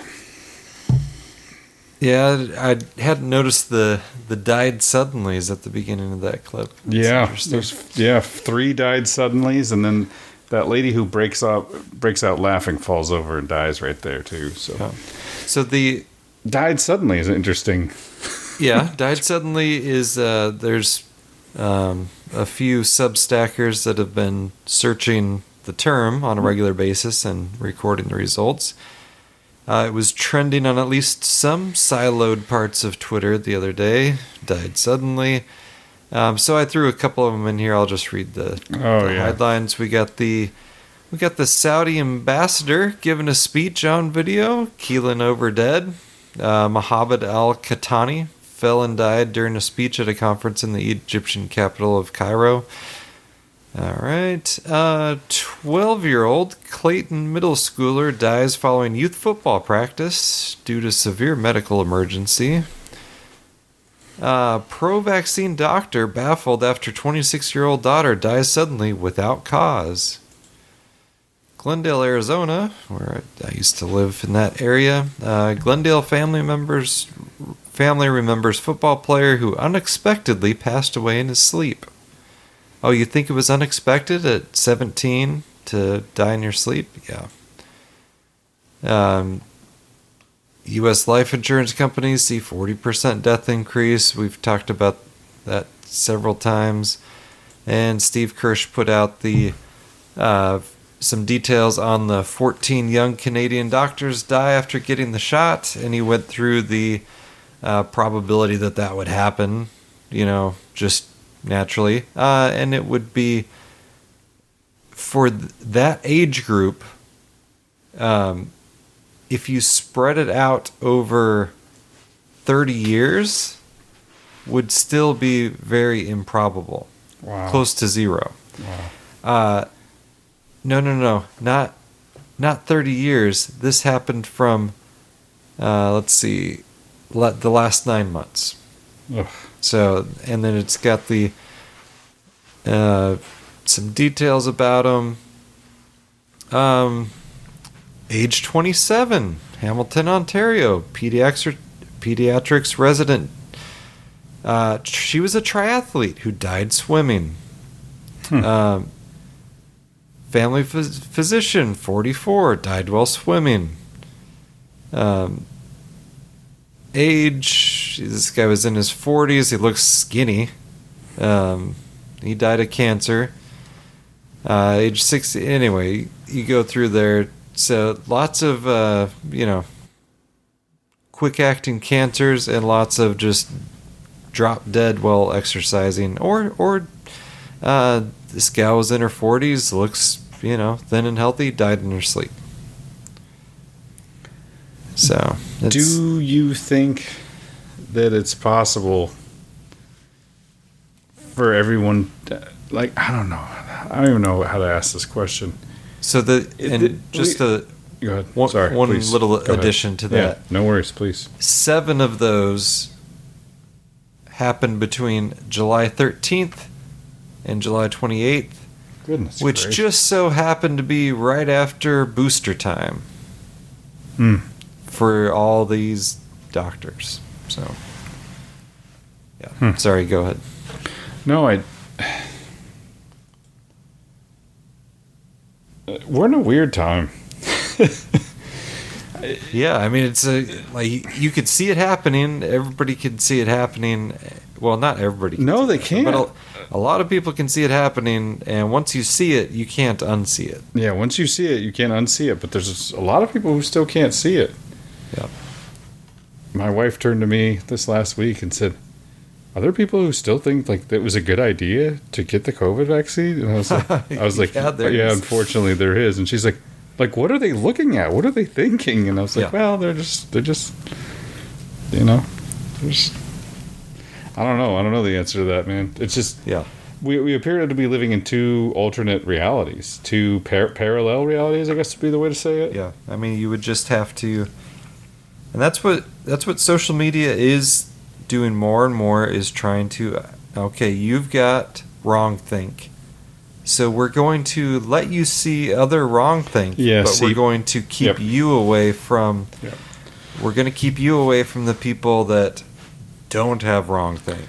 And this is kind of a backstory. As you and I and Will were chatting via text, and hey, look what's trending on YouTube, and I was like, no, Flat Earth is not trending on Twitter.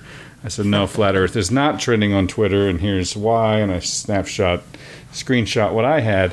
And because I figured this out a while back, because it's really weird. GameStop was always trending for me. Oh, yeah. And it was like, okay, it's just one of those things. It was like too obvious. It's like, oh, okay, come on. Nobody's really talking about GameStop. Like, it's cool. I clicked on it like 2 or 3 times, then I could never really find what was everybody talking about. Like, oh, there's this like minor thing that happened. And then I started realizing, oh, I'm being gamed because I'm clicking this button. They want me to click this button because they're like, hey, GameStop is trending. So then I start to realize, I'm like, that's not trending for everybody else. And then then the whole Twitter thing I really woke up. I'm like, oh, yeah, this is all just algorithm being fed in there and spitting out, sticking me in my little pod of people who I agree with. And then, I'm just like, hey, yeah, can you believe this is happening? And, unfortunately, that's just where we are. And I think, I don't know, I would guess on your average normie's Twitter or Instagram or YouTube account, it died suddenly isn't the topic of conversation, Well, something has shifted pretty recently. Right now, the World Economic Forum is trending for me. Oh, okay, let's play a game. What does your algorithm want you to be looking at? And Scotty today? Scheffler. I've got Scotty Scheffler. Is he he's a golfer? Yeah, in the World Economic Forum.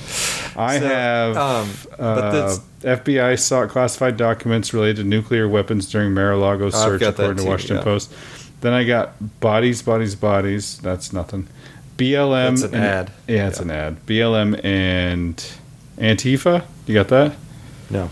Okay, AMC stock? No. Perfect example. There it is. Yeah. COVID live. Everybody has that because we all need to be scared. Live updates of the war in Ukraine? No. Okay. Chris Wallace? I don't know. Well, here, let me click the show more. Yeah, show more. Yeah, Chris Wallace.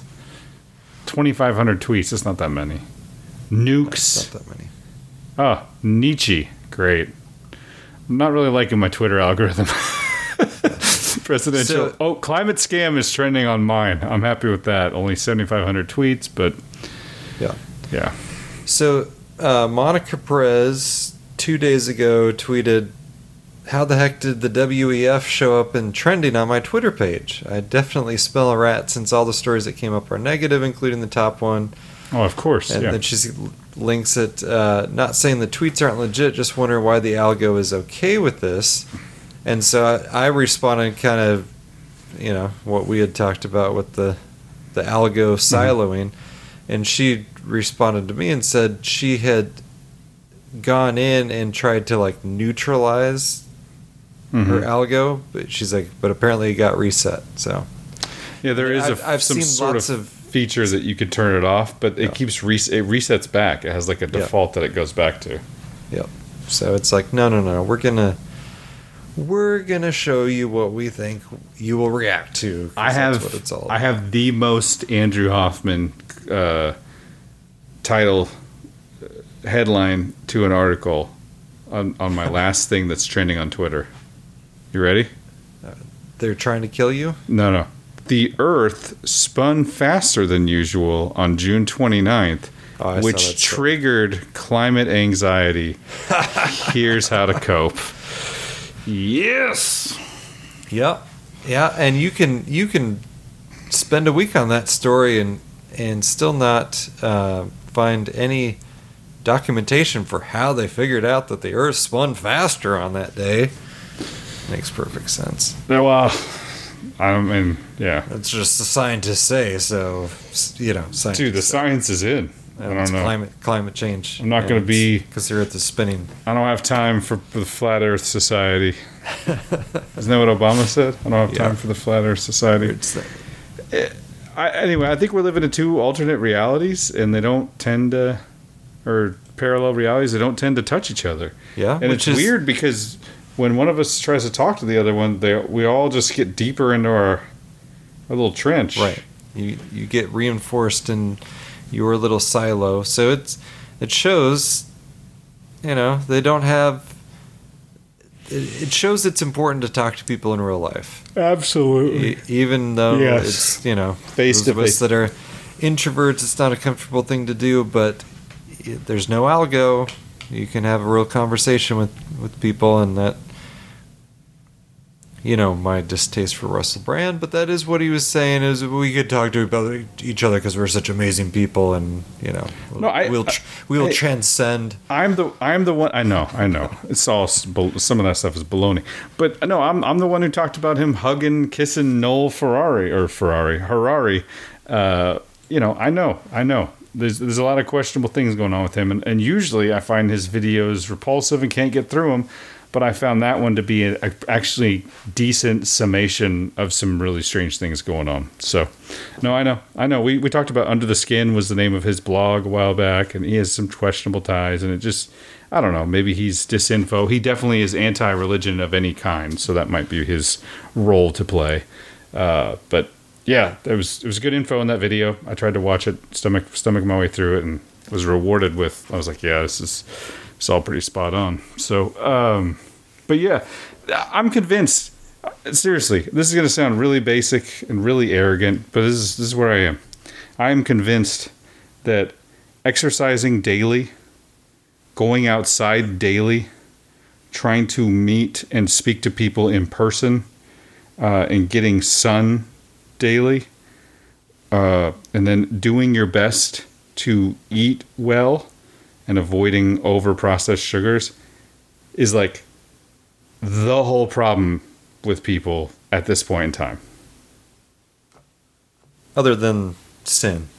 But yes. No, I don't. Sure. No, I agree. Yeah. Yes.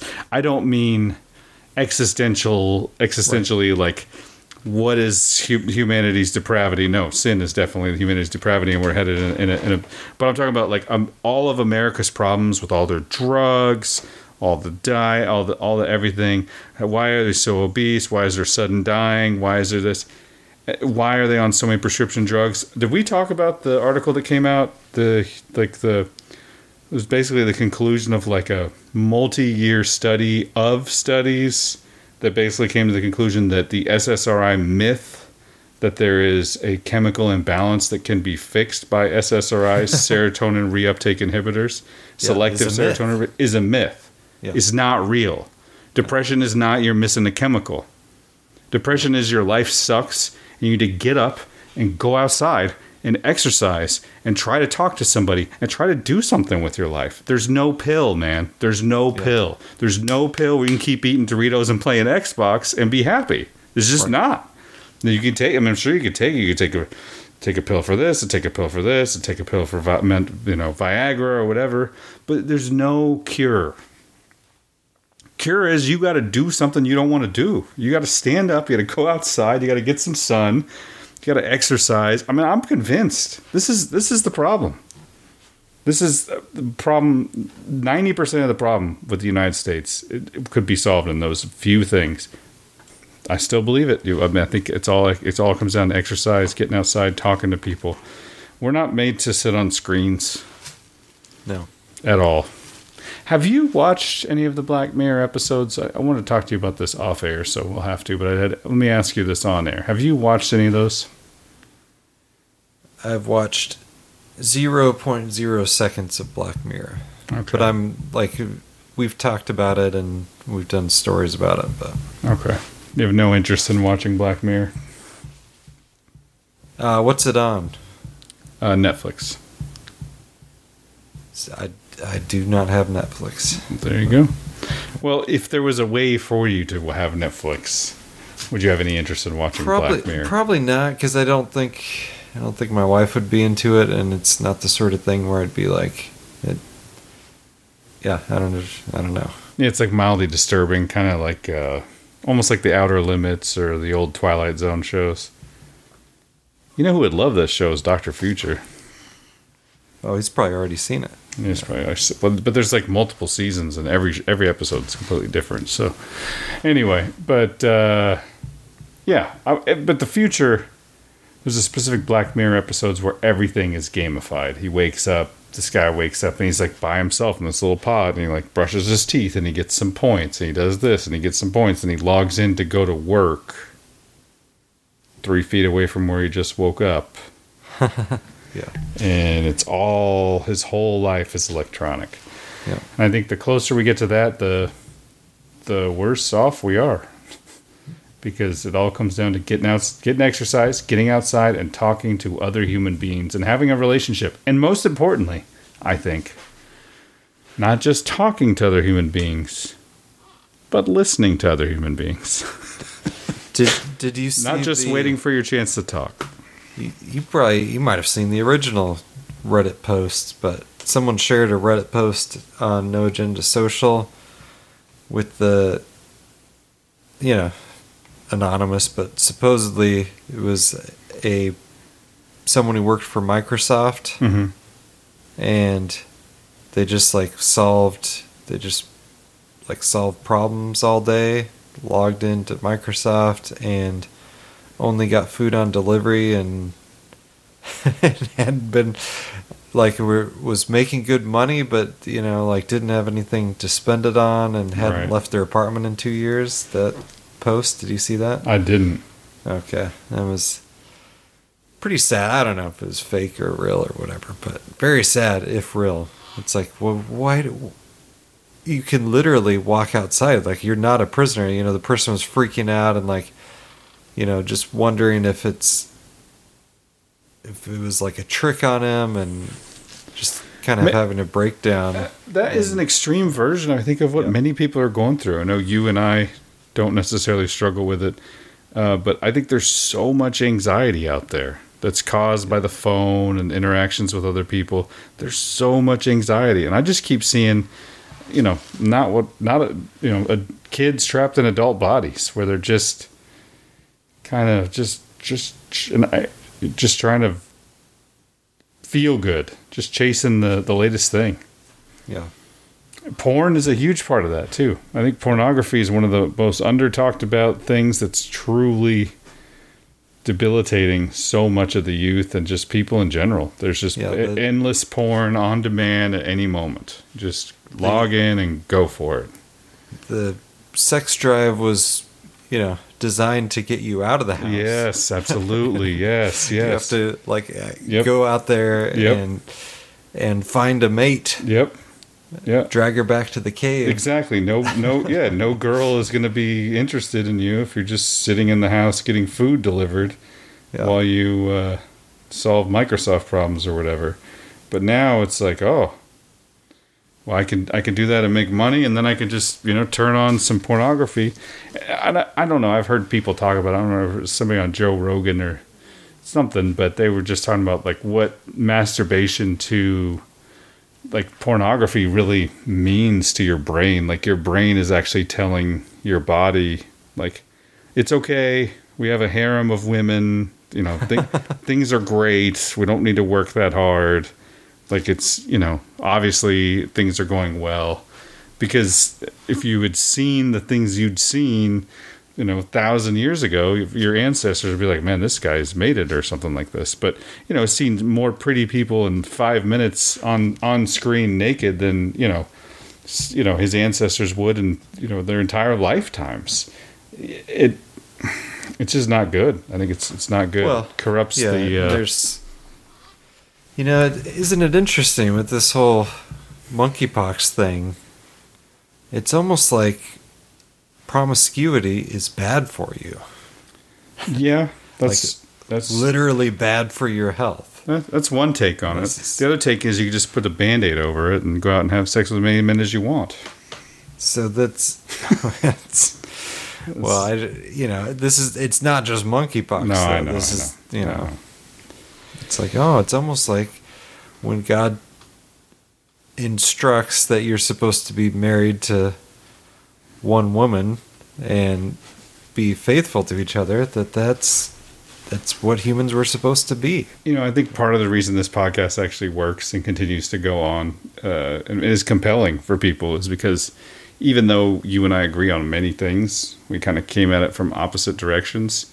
And that one in particular, I came at from the opposite direction, and I can assure you, promiscuity leads to sadness, depression, and loneliness. Yeah.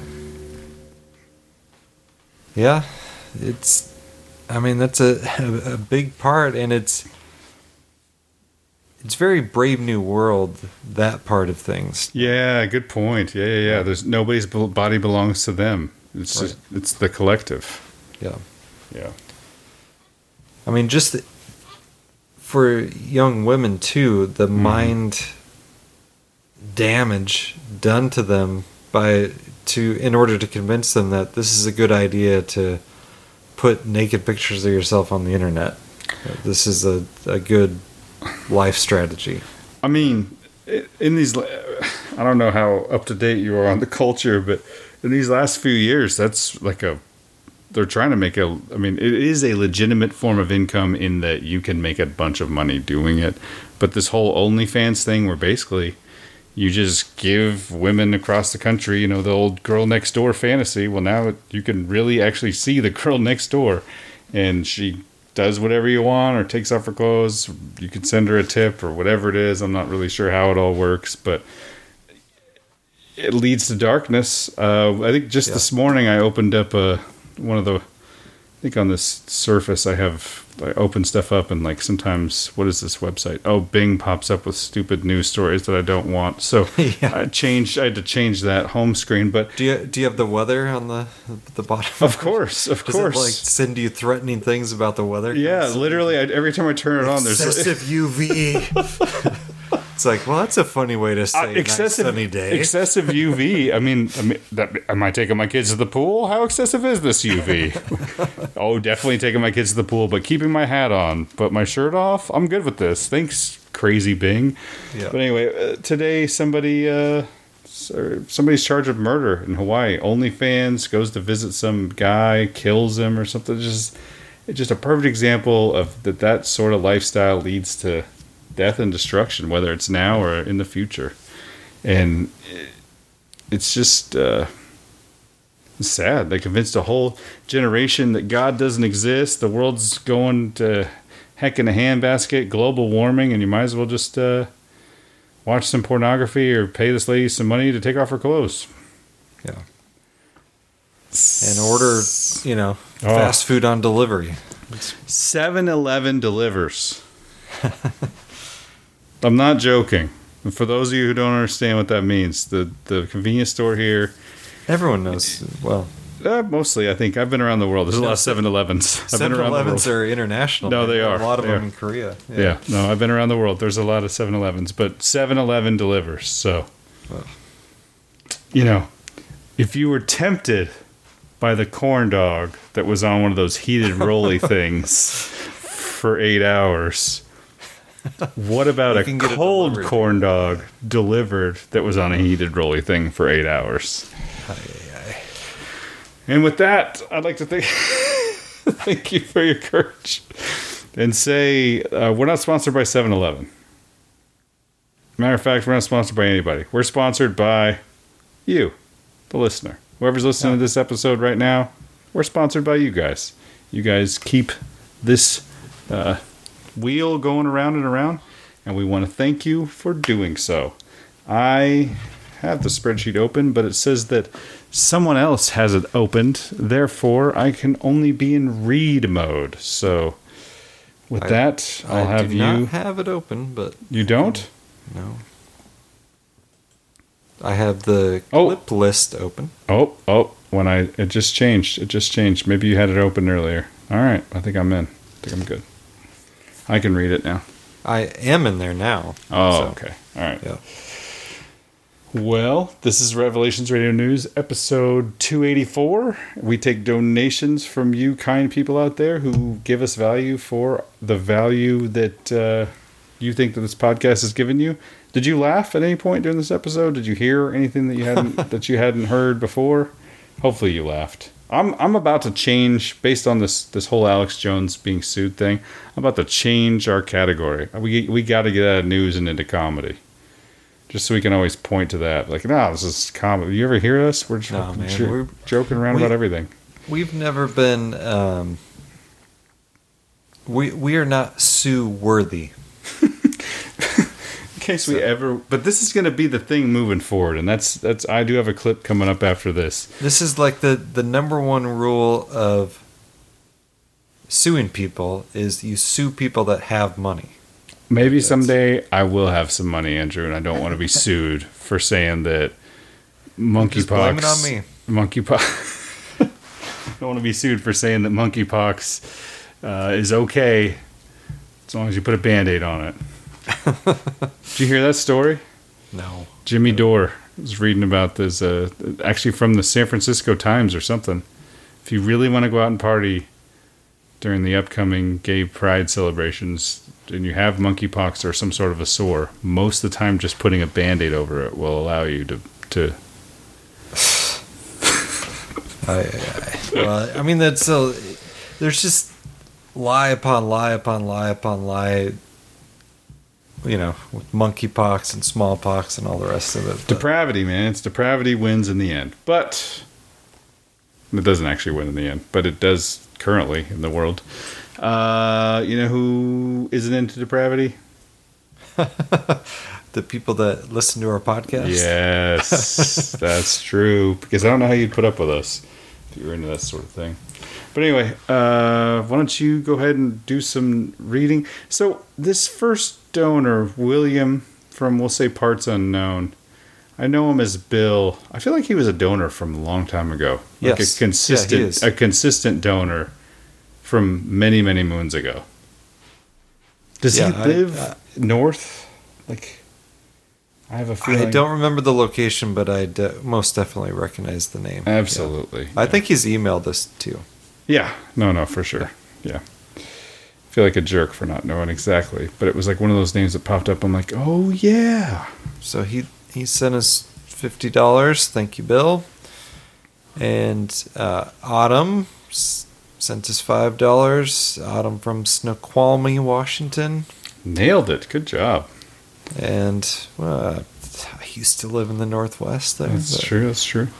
I had someone call up today, say, do you have service in the Dallas?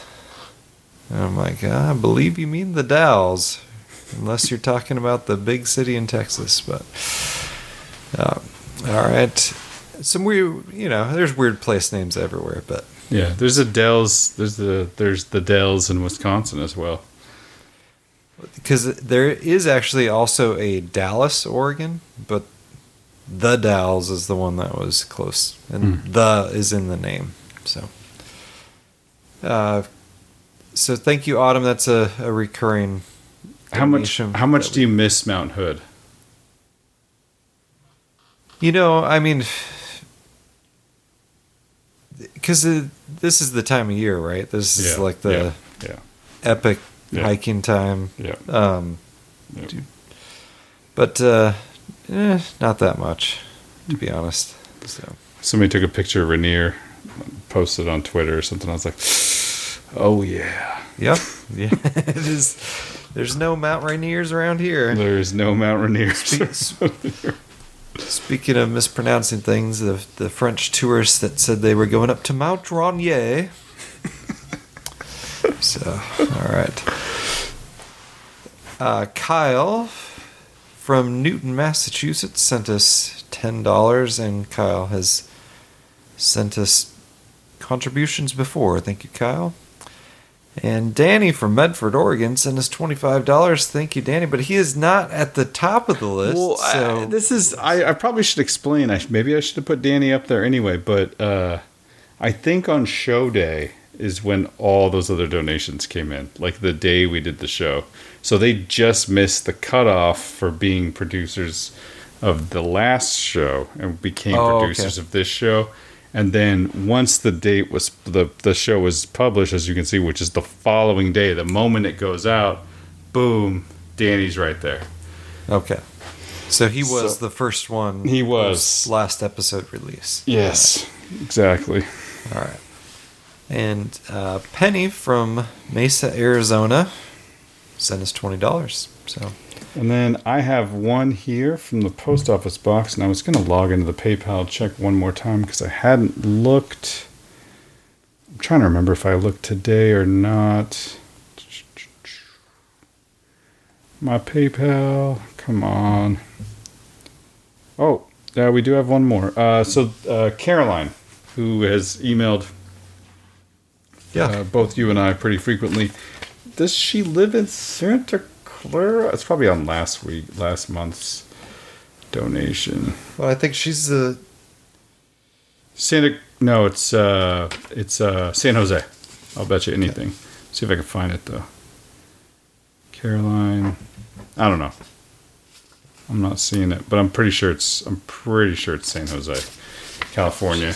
She enjoys your bashing of her state over there. Yeah. So, and she sent in $5, which I think is a recurring donation. And then we have our biggest P.O. Box donor, which is Christine from Manchester, New Hampshire. And she sends $30 a month. So thank you very much, Christine. We hope that all of you guys got some value out of this episode. Hope everybody's enjoying their summer. I hope we have less listeners. I hope there's people just hanging out with their family and not, just unplugging. We've got few enough listeners.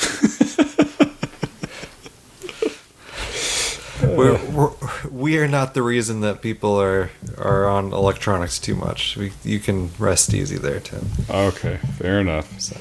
Fair enough. All right. Well, either way, thank you for the donations. Thank you for keeping the show going.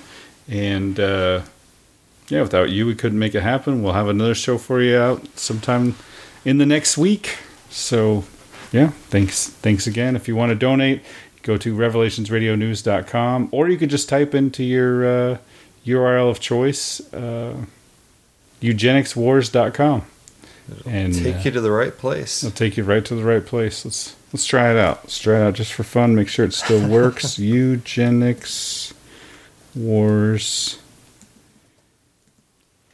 Yeah, I'm most of the way through the most recent episode, but MoFax with Adam Curry spent the last 2 episodes on eugenics, so it's very interesting.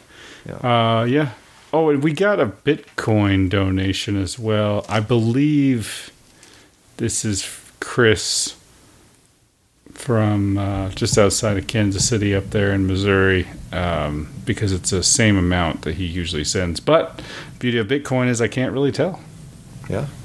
Well, thank you. And also, it's the same amount of Bitcoin, not the same amount of money. It's different every time. Oh, yeah, and it's kind of creeping back up. Yeah. Showing some life. Yeah. So I've got like 3 transitions, but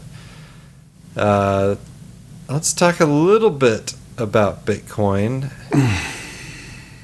Okay, I'm going to warn you. I don't think we can get out of here without talking about Trump and the Mar-a-Lago situation, and then Alex Jones. We definitely have to cover those 2 things. So this one's short. Anyway, eugenicswars.com definitely brings up the right page. All donations over $25 get a free copy of Andrew Hoffman's Eugenics Wars and the New World Order. It's a URL and a spelling test.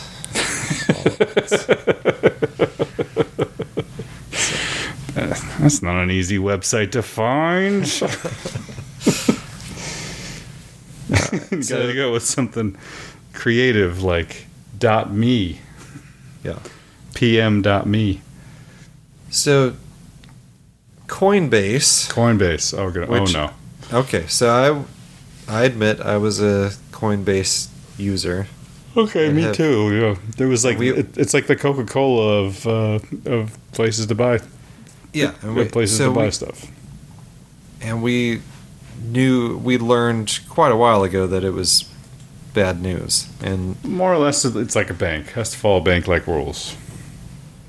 Yeah, and they're starting with the hey, we need to really be able to identify you because the government regulators want us to. So you need to send us pictures and just all the stuff. It's no. So anyway, so a while ago switched to Exodus. Great name, and that's been good. I mean, they don't ask for anything. It's like you lose your password, you're really out of luck, but at the same time, they don't know anything about you. So that's been good. But Well, I still had the difference is that's an offline wallet though, not an exchange. Right. Yeah. No, but you can also. No, it's also an exchange. Is it? Yeah, right. You can. It's the fees are higher. But you can purchase or sell on there. So, Coinbase kind of going downhill, and there's some interesting news here. So this is from Axios. Coinbase global second quarter, which they're called Coinbase Global now. Oh, I don't like that either. It stepped into the spotlight for earnings show and tell and delivered the stinker of a performance everyone expected. Why it matters. Coinbase is the crypto industry's main character at the moment. As the highest profile publicly traded crypto company in the US, its results are watched by many as a proxy for the health of an entire industry. And lately it has become the venue for a public battle between it and securities regulators over what is not allowed. The crypto exchange reported a $1.1 billion net loss for the second quarter, roughly half of which was due to crypto price drag, and a revenue of $803 million, down 31% compared to its previous quarter. Its stock fell 11% and extended losses in post-market trading Tuesday. Of note, if anyone was hoping for something illuminated on the great securities debate, the company's earnings call was a big disappointment. But what I wanted to mention, their volume is going way down. It's because everyone is pulling their money off of Coinbase because they don't want to deal with the stuff that Coinbase is asking you to do. And they've got a big new investor. Tim, did you hear about this? I did not. BlackRock took a big position in Coinbase. Really? Yeah. So not only are you having to provide your information to Coinbase and to government regulators, but now it's going to BlackRock too. So, is this a bad time to mention? I think all of our addresses on the support page are going to a Coinbase account. Yeah, we should probably change that. Yeah. 100%. Yep. This XRP might be somewhere else. Anyway, so I will say this. I thought it was going to be a big hassle because it wouldn't let me close my Coinbase account because there was a balance in there but there was a balance in there I couldn't get rid of because it was a very small amount of cryptocurrencies that are no longer accepted on the Coinbase exchange. Of like XRP? Yes. Yeah. That was the main one, and there are a couple other ones that I got through like doing activities on Coinbase, like $1 of something and whatever. So it was too small of an amount to donate or to move, but they wouldn't let you close it if you didn't have a zero balance. But I emailed them and said, look, I just want to close the account, just zero out the balance. And they emailed back in like half an hour, done, your account's closed. So well, that's cool. So that was quick and easy. But yeah, it was. So yes, we should change those addresses when you can. Absolutely. Not that we're really going to get BlackRock's attention. Like, oh man, that podcast! Look at those crypto donations. But I mean, sure, we do billions of dollars of houses, but look at this podcast donation to Revelations Radio News. But holy smokes! I think that guy was getting a tax return. Not anymore. Yeah. Anyway, well, that was good. Any other kind of random ones for us? There was a good article, which I guess we don't have time for, but we could do it a different time. Bringing up the kind of forgotten futurist book. C.S. Lewis's That Hideous Strength. So that was a good article, which I finally read right before I was leaving Seattle. Yeah, we've talked about it. Yep. Before. So there's some things in there that he made some good points there, along with 1984 and Brave New World, which people are much more familiar with. Yeah, well, let's talk about your stuff. If we have time, we can talk about the Baal worship over in England. Yeah. Brutal. A little bit out in the open, huh? Yeah. All right. Well, I got a Reese report. Oh, nice. Yeah. So everybody sit back, listen to the awesome production of the Reese report from Band.video, also known as InfoWars.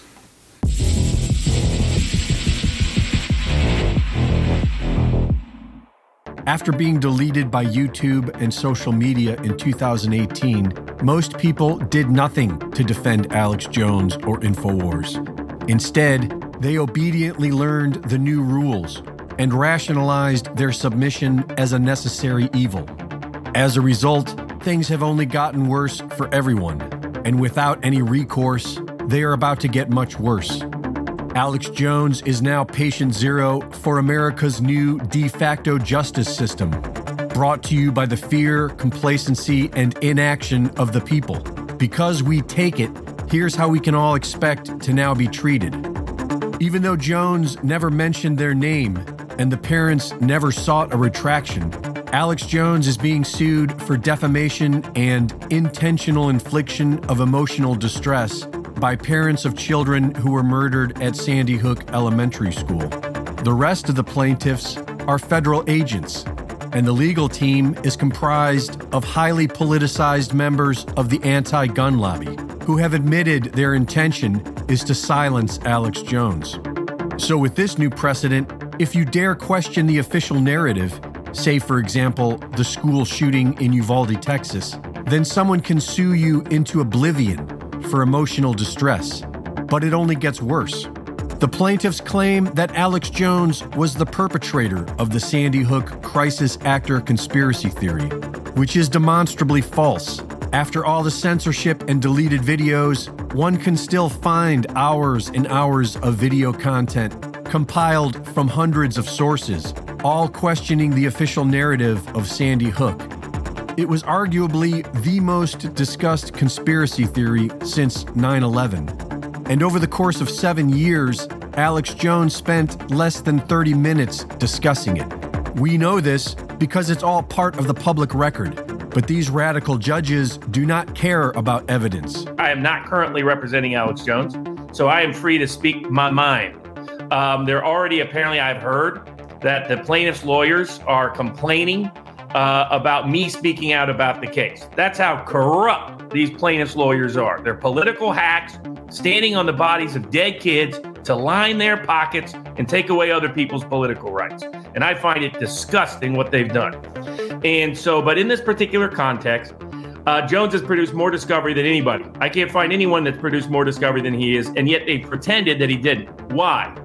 Because they built their whole case on a big lie. Both Judge Gamble in Texas and Judge Bellis in Connecticut have found Alex Jones guilty without ever holding a trial or hearing any evidence, which is worse treatment than anyone has ever gotten in America, including Charles Manson and Al Capone. And their excuse for this abomination of justice is they claim that Jones failed to provide them with the incriminating evidence that they imagine must exist. Whatever that mysterious, unspecified evidence is. Both judges have stripped Jones of his First Amendment right, but Judge Gamble has gone much further. Judge Maya Gamble comes from CPS, who has been exposed for human trafficking and working with pedophiles. Gamble helped publish CPS propaganda praising the state's authority and advising parents that it's normal for their children to lie about being abused in foster care. In the Alex Jones case, Judge Gamble has ordered that the words First Amendment and free speech cannot be used by Alex Jones, his witnesses, or even his lawyers. He is not allowed to defend himself. Judge Gamble has instructed that the jury is not allowed to hear about the emotional trauma caused by the mass murderer who killed the children. They are only allowed to hear how their trauma was caused by the words of Alex Jones. And during jury selection, not a single juror thought the media has ever treated Alex Jones or InfoWars unfairly. And any juror who questioned the $100 million amount casually discussed by the plaintiff's lawyers were kicked off the jury. Alex Jones was canceled from social media in 2018 and is now being canceled from the U.S. Bill of Rights and Constitution. And because of our complacency, everyone else is next. And in case you were wondering, the way we used to do justice was a thing called innocent until proven guilty. It relied upon the burden of proof, and it was pretty good. Reporting for InfoWars, this is Greg Reese.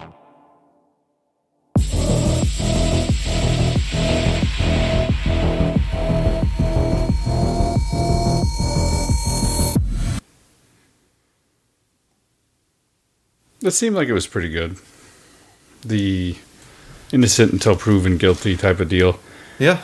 No, it's. I mean, this is. You don't have to convince me that they're screwing him over. I mean, that basically they said, okay, you have to give us X, Y, and Z, and he gave it to them, and they said, no, that's not enough because it doesn't say that you.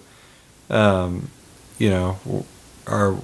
purposefully lying about Sandy Hook and torturing the parents.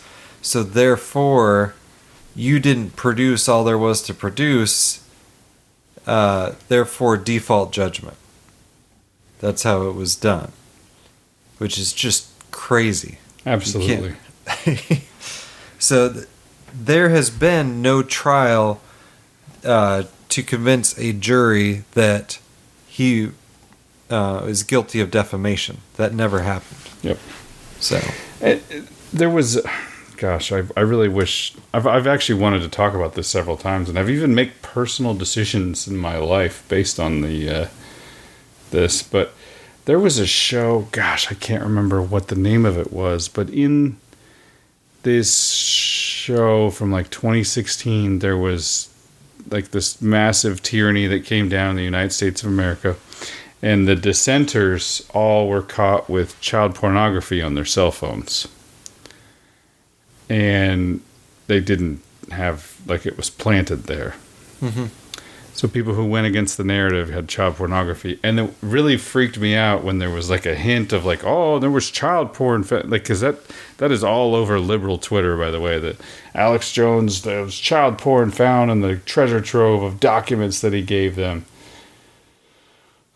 But I think they're setting this up so that they can have a precedent to go after anybody they want in the same way. They're going to say that you and I caused emotional distress to the vaccine injured. Actually, they'd have to admit that the vaccine injured existed. No, they're not going to do that. In order to get it, this emotional distress to the suddenly dead people, the suddenly dead family members. We caused Tim, them. I would not worry about it. We are not. So I know you presidential elections here. I know you keep joking that the podcast is small and that we don't have any money, but I think it's important to talk about this stuff because in 10 years, this is what they're going to be like. This is going to set a precedent for them to move forward. I don't think they're going to come knock on my door now. No, but like, is my kid going to be able to do a podcast? Is he going to be able to get on the air and say, all right, this is what's going on in the world. I don't like this and that. Or are they just going to turn off his what is it? His crypto, his Federal Reserve crypto note or something. You know what I mean? This is setting the precedent. This is the slippery central bank digital currency. Yeah, this is setting the precedent, and that's what worries me. And it's kind of what Greg Reese was going on about in the beginning of that video. This is where we are all headed, and how we can all expect to be treated if this all goes down. And he is the prototype for it. Yeah, and no, I'm not sitting back biting my nails wondering where oh gosh, hopefully Andrew and I make it to the air next week. No, I know, but I'm just saying, this is America, but this is feeling less and less like it. And down the road, 10 years, by 2030, we still make it, Lord willing. We're not, eliminated and eating locusts or something.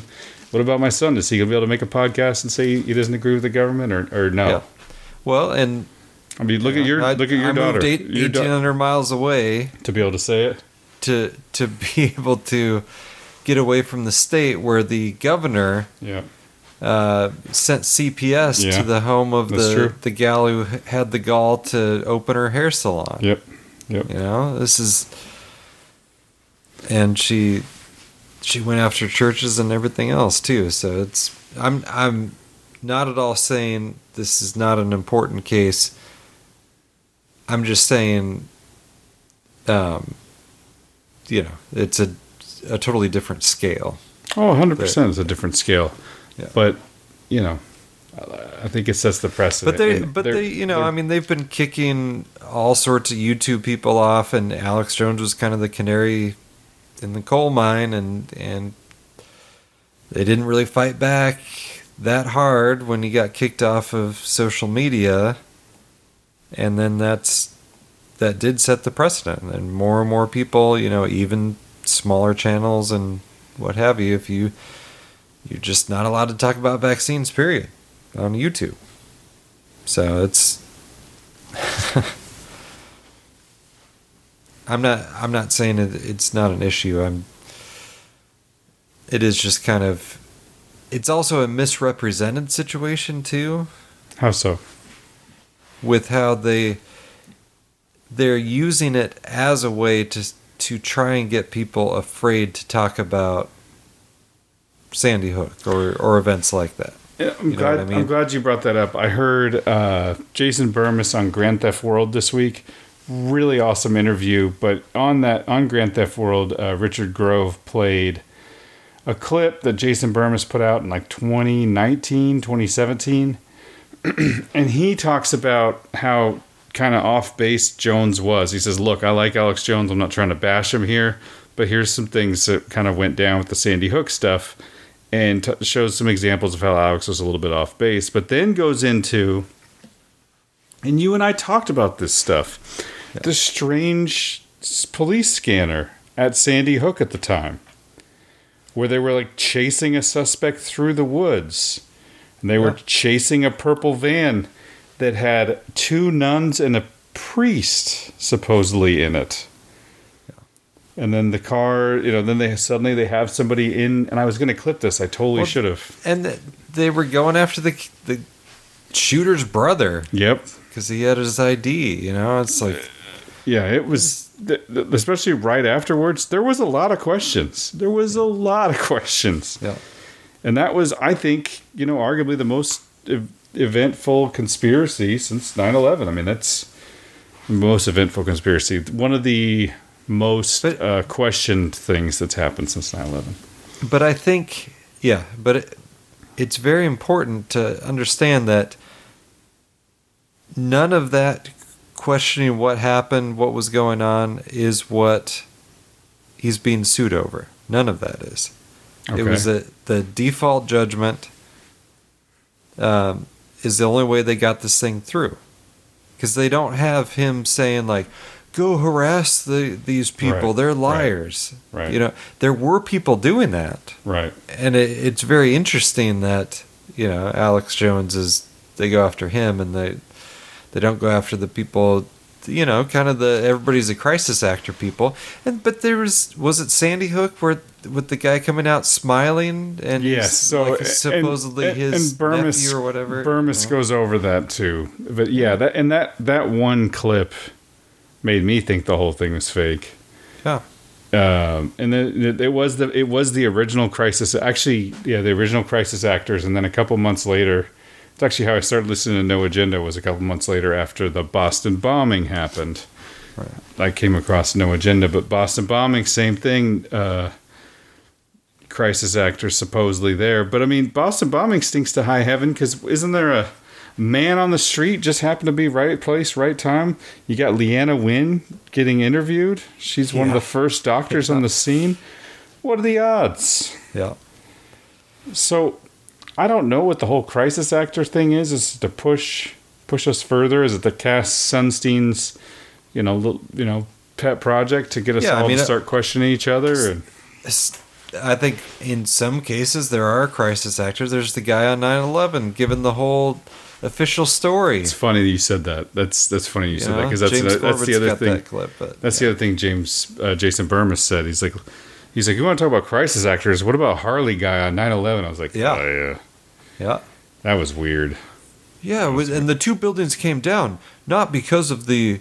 Clearly, the beams were melted by gasoline. Clearly, the beams were melted by fuel. Jet fuel, yeah. It's like, it's so what do you think would happen if I go to YouTube and type Harley Man 9/11 in? Anything? Think it's scrubbed? That's the other thing too. I should have clipped some more of that Jason Burmis interview, but he just talked about how evil Google was. At this point. Well, so 2001, it was still... When did Google buy YouTube? Oh, gosh. It was... like, more towards 2010, right? Oh, yeah, for sure. It's closer to 2010 than it is 2001. I think I'm going to say like 2000... Yeah, 9, 10. Yeah, because... YouTube and Google Video were both very widespread, and I think they bought them to be able to censor without damaging themselves. I think that was more of a long term. 2006, you got to be kidding me. 2006 was when they bought them. Yeah. There wasn't huge changes right away. No, not at all. Remember there was stars, 5 stars, 3 stars, 2, you could put 5 stars rating, and then the changes started to happen. Yep. Monthly visitors skyrocketed from April 2005 to April of 2006. They went from almost no viewers April 2005 to 19.1 million monthly visitors to YouTube. That is some big numbers. Holy smokes. Yeah, I mean, Chris White used to get millions of views.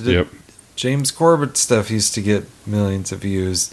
I wasn't watching it then, but Will's Truth is Stranger Than Fiction got millions of views. It was crazy, when it's pure, like, okay, what do people like to watch? Let's get them watching it. Like, there's a lot of good stuff that gets popular in a hurry, but not that way anymore. I mean, you really have to know exactly what you're looking for to find it.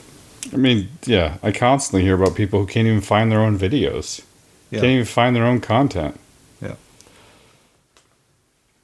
All right, I got. Well, you were going from there somewhere else, or no? Go ahead.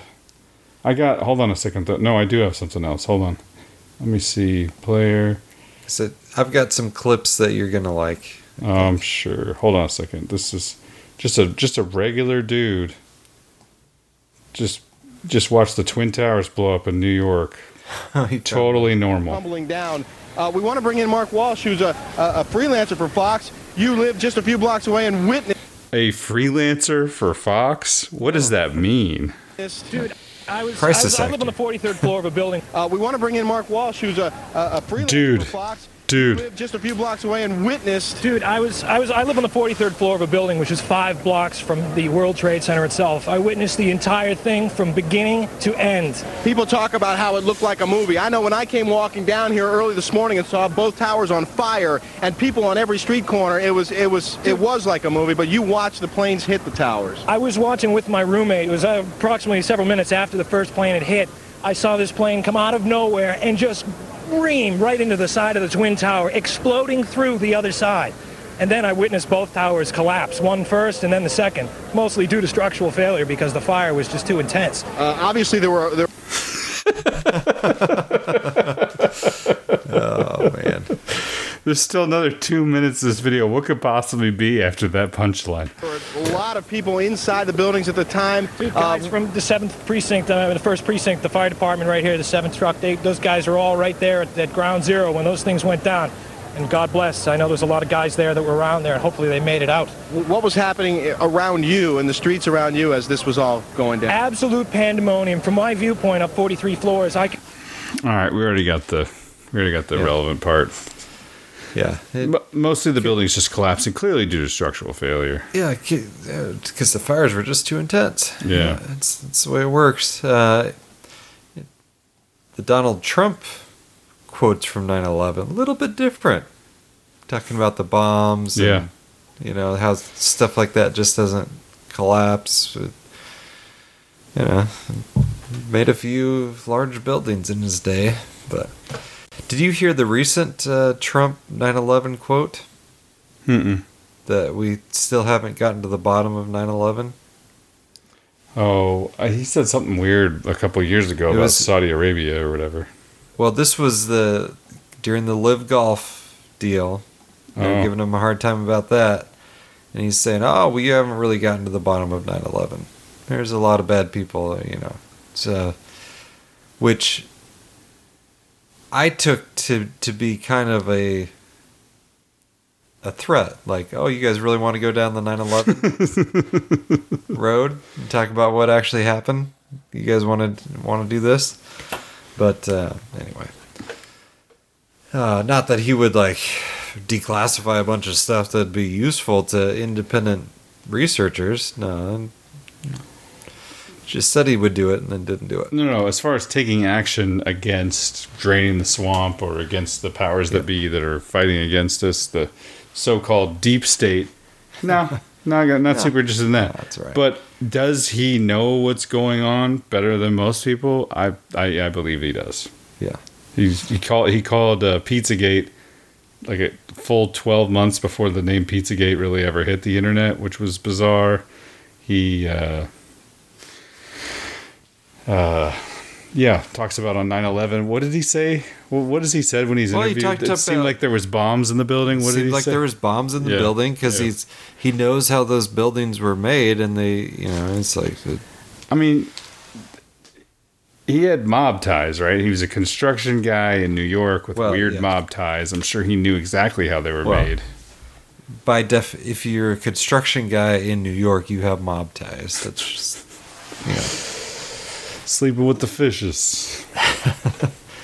So, in the casino world too. So he's in construction and casinos. Both stellar organizations for corruption. Excellent. Your reputation is amazing, as he said to Alex Jones. All right. So these clips are from Royce White, who you may have played clips from on the show. All right. So this guy he's a basketball player, and he had United States of the Federal Reserve on his shoes and stuff like that. So he's, a bit of a free thinker, shall we say, a truth teller, and has been for a long time. And he is running for Congress against Ilhan Omar. And he's running as a Republican. Nice. Let's see. What do I got here? Sorry, I got to get back into the right part. Let's just do part one. There's a separate clip we may or may not get to, but part one. Now, I'm not telling anybody who's watching this that they should vote Republican because I'm running as a Republican. I'm not telling you that you should vote Republican for any reason in blind faith. But what I'm telling people is, and especially black people, is we have to take a serious look at over the last 60 years what voting Democrat religiously has gotten us, where it has gotten us. Now, the Democrats will try and tell you that it's the Republicans that have stifled all of black people's progress. But I'm here to tell people that from behind the scenes, it is very clear that Democrat political elites have an agenda that has nothing to do with the prosperity of black people. Absolutely. The reason I ran Republican is for one reason and one reason alone. I believe in God. But behind the scenes, away from the Black Lives Matter protests, away from CNN and the little things you read down on the little ticker, the headlines on New York Times, the Democrat Party and their platform have become explicitly anti-God. They claim that Christianity is a product of white supremacy because of this country's history. Jesus Christ wasn't white.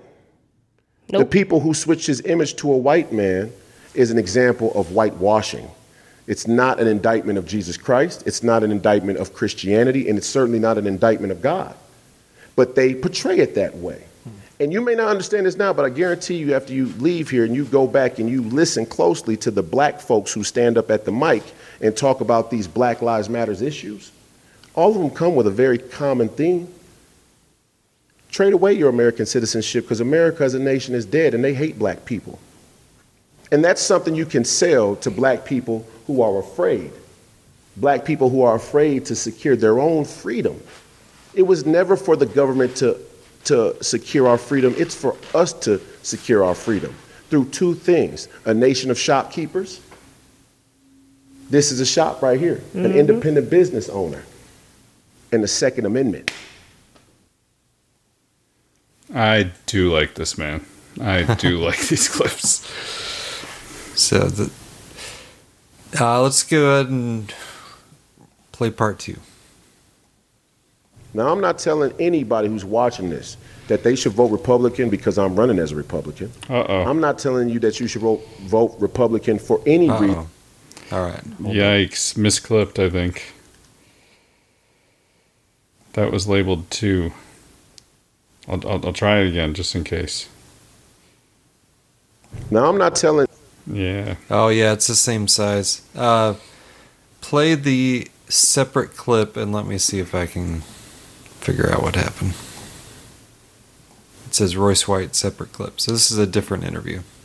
There was a centrist movement, we call it the Uniparty, of Republicans and Democrats that reach across the aisle and create the illusion of opposition when really there's a consensus amongst them to continue to scam the American people. And that's what George Floyd became the symbol of. But like I'm saying, what is some solutions? Because it seems like we keep running into problems. The first thing is we have to understand what we're dealing with. Right. The first Educate thing, yourself. Educate yourself on who the people are. Before you even move, Before you move, yourself. Be still, listen, understand. Then you can have the proper path to action and application of your newfound knowledge. And so what I'm trying to show people is there is a uniparty, the Republicans and the Democrats that are the establishment that work together, try and make it seem like when they come together in agreement, that it's a positive for the American people. But most often, when Republicans and Democrats have come together on something, it's been to scam the American people. Preach. Oh, sorry. I did just misclip it there. All right, no worries. The same part twice. Go on to number 3? Yeah, go on to number 3. And it's funny in a sense, but the reality is we've allowed these people to represent us politically. And now I come to you as a black man from the mud, from the city, from the roots, from an honorable cloth. And they'll try and tell you that I'm working for the white folks. The Washington Post said that I'm a far, far right sympathizer with white supremacy. The Washington Post equated me with white supremacy. Now, if I'm a white supremacist, black folks are doomed. My last name is White, but I can assure you, that I am not a white supremacist, and I am here to bring a message to our people in Minneapolis because it's the epicenter of political culture now in America, given what happened with George Floyd and many other police situations. And going forward, what Minneapolis does and says and becomes can be an example to the rest of black communities around the world. Yeah, that's probably true. So sorry about my poor production, but no worries, man. I thought those were good. But the standalone clip I thought was funny because it sounded kind of like Mo Fax's tagline or whatever. Pay attention to everything, the truth will reveal itself, and seek first to understand and then to be understood. Right. He said something kind of similar there, but anyway. So, yeah, I thought that was good. So, vote for him and not Ilhan Omar. Yeah. Goodness. No kidding. No kidding. But he has to beat Omar, but he also has to beat a kind of establishment Republican, kind of phony candidate. So, yeah, we'll see. Not looking good there. Hopefully it goes better than it goes in Oklahoma, where all the bad Republicans win and all the good Republicans lose. But all the baddies. So. All right. I don't know. Let me check here. Oh, I got. What do I have? I have.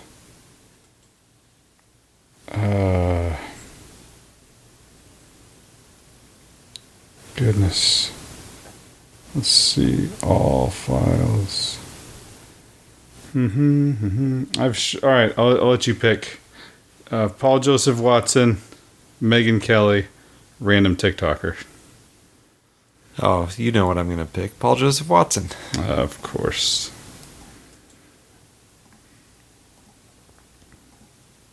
Unlike the French, British people aren't very partial to rioting, but when they do, it can get pretty tasty. On this day in 1990, serious violence broke out in London during a protest against a new council tax called the poll tax. Such scenes could unfold once again as we approach autumn and winter, with the fallout from the cost of living crisis threatening to boil over into the streets. A shocking new poll commissioned by the More in Common group is ringing the alarm bell. A majority of Brits think soaring energy bills, petrol and diesel hikes, and runaway inflation will lead to actual riots in major cities. 80% think people will have to resort to shoplifting to keep their heads above water, and 70% believe people will simply start refusing to pay their bills. 3/4 believe that people being unable to afford to heat their homes will lead to deaths. Well, I hope waving your Ukraine flag was worth it. Exactly as predicted, while the media has all but abandoned its interest in the current thing, the actual impact of Western countries throwing their weight behind prolonging that war will lead to financial bedlam and poverty for many for years to come. We all warned this would happen, and we were all told to shut up and support Ukraine. Well, now it's happening. MP Alex Shelbrook described what he was seeing on the ground in his West Yorkshire constituency. Quote, "What I've been seeing on the doorstep for the last 6 months is absolute fear in people's eyes. They are terrified as to what is coming down the line. They don't know how they're going to pay it. The tax burden on the average Brit now stands at a 70-year high. The Resolution Foundation says inflation in the UK will hit 15% next year. Massive increases in fuel and energy bills are set to soar well into 2023. Oh, BP's doing just fine, though. They just reported their biggest quarterly profit for 14 years. Nearly £7 billion between April and June, more than triple the amount it made in the same period last year. People are becoming increasingly destitute, increasingly desperate, as what little income they have continues to evaporate. Families are being forced to choose between paying the electricity bill or putting food on the table. Oh, but at least pretentious upper middle class virtue signalers got to feel good about themselves by hoisting Ukraine flags in their back gardens. At least we all supported the current thing. And at what cost?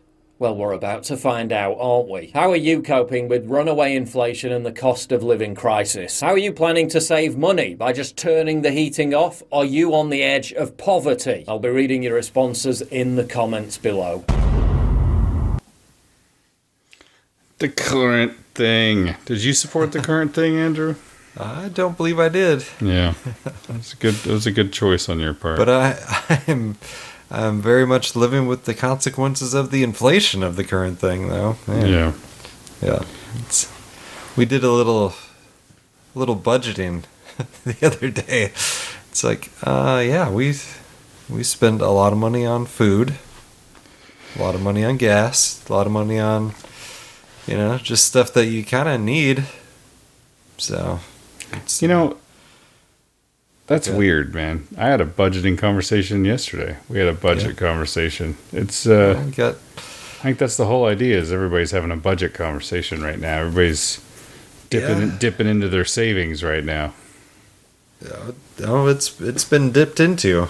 Yeah, but yeah, my wife's gonna try to find a job that she can do, hopefully, while the kids are in school, since they are both going to be in school instead of homeschooled. So that was part of the point of doing that. So yeah, it's tough out there, man. Everybody's got to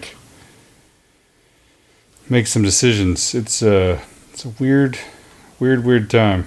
I don't know what the Lord has in store for us here either. It's just bizarre. This is, I never thought, I mean, the amount of money we spent on gas the first part of this year is kind of bananas. I mean, yeah. For a while there we were driving long, not even that long. I mean, we only drove back and forth to Newcastle 40, 50 miles, I don't know. A couple times. We only did that for like 2-3 weeks, so it wasn't that long.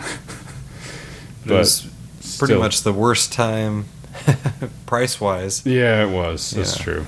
Yeah, that's true. I think I filled up my tank one time. It was $120. I was like, well, that's good.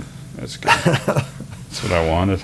Yeah, I mean, it's the worst to spend money on stuff that's just like air, just to get back to the status quo there. Like, yeah, no, just have a vehicle that runs, or like auto repairs. It's like, no, that's 100% it, and you're exactly right. It's been a huge meme. It's like, why am I broke? Oh, that's right, because I have to pay for gas to get back to the job that I work so that I can continue to be broke.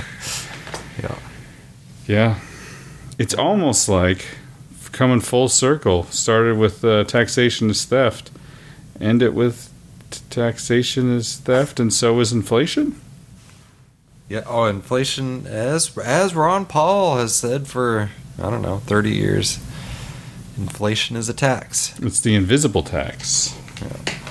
Not so invisible today, though. No. Very, very much visible. But, you know, you mentioned BlackRock, and they're getting into the Coinbase thing. I wonder if they're going to try and exit the buying every single house that goes on the market in California thing. But there are signs that the housing market is starting to turn the other way. And there's 100% signs, but it's such a tough thing.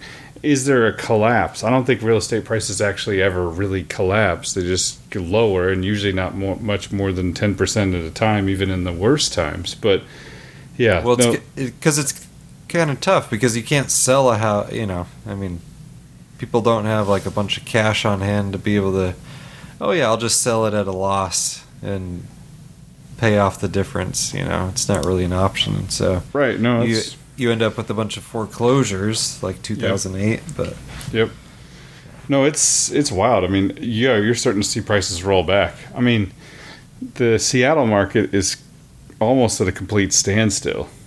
Yeah, I mean, that's not true. That's not true. I don't want to exaggerate.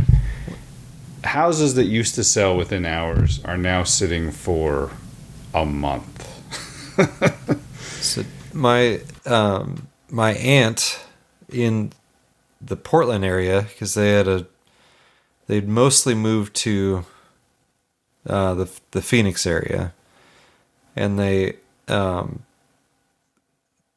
were kind of going back and forth a little bit. And then they put their house up for sale, you know, thinking it would just go like immediately. And they accepted an offer, but the people that put the offer in then had their financing fall through because of the interest rate increases. And then they accepted, I think they've had, I don't know how many offers altogether, but they accepted another offer, and then it was going through fine, and then the guy lost his job in the middle of, you know, before it closed. So, lost the financing that way.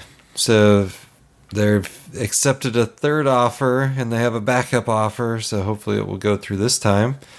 Because the plan is for my my aunt, who's my mom's sister, to bring my mom out to visit this fall. So it's hopefully all goes through there. So For sure. Yeah, no, it's slowed down big time.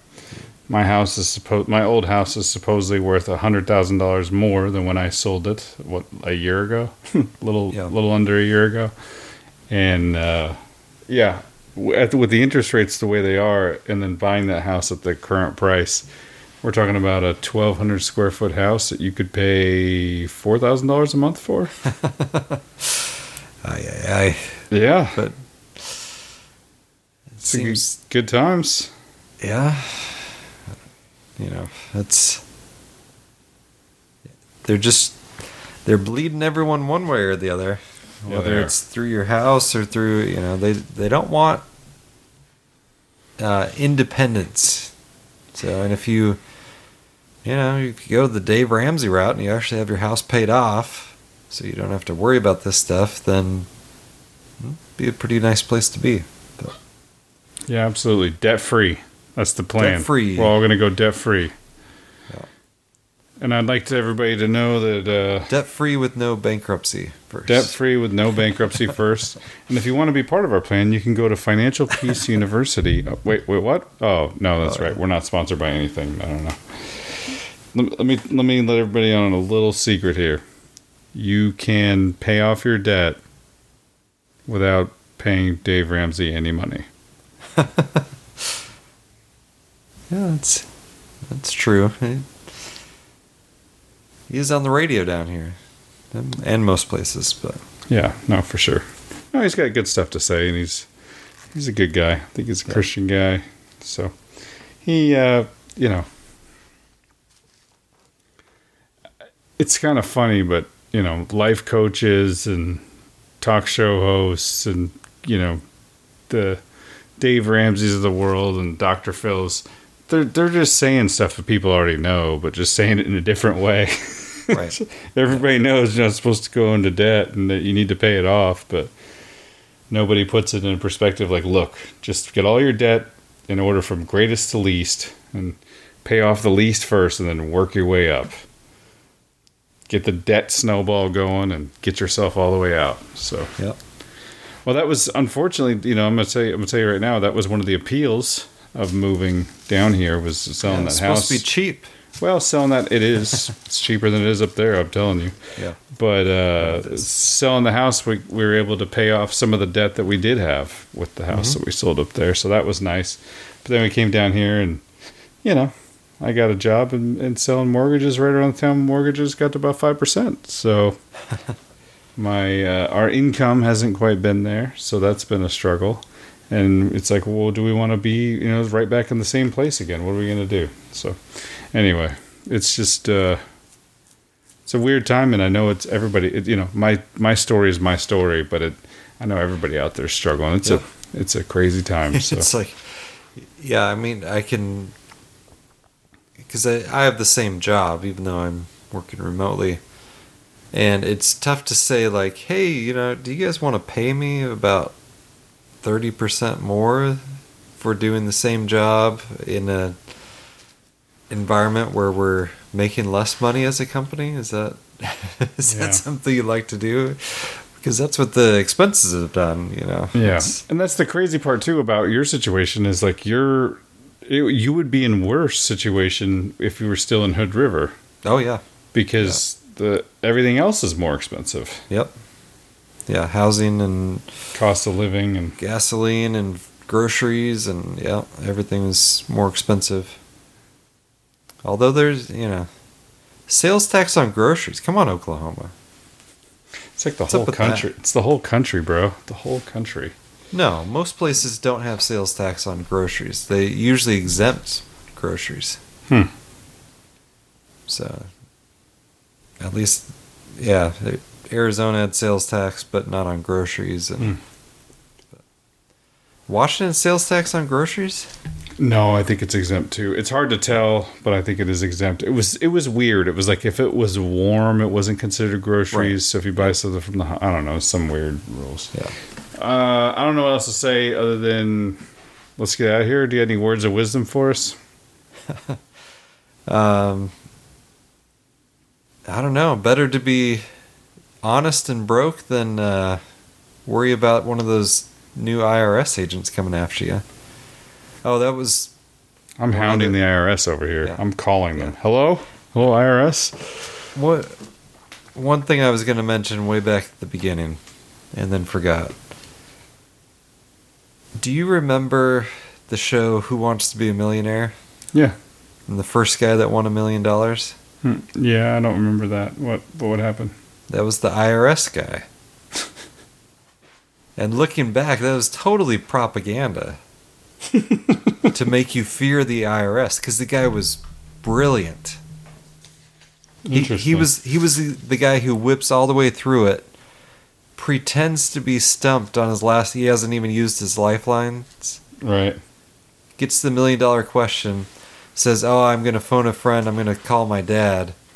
They call him up and he says, "I don't need your help. I just wanted to let you know I'm about to win $1 million." Wow. And it was the IRS guy. It's like, oh man, this is who the IRS has working for him, these super geniuses. So looking back, I think it was rigged. I mean, makes sense. Yeah. Like you spend $1 million to have, to convince a whole country that they should fear the IRS. So it's. I was talking to my wife this week and I said something to the effect of, "Oh yeah, something about, $1 million." And then I looked at her and I was like,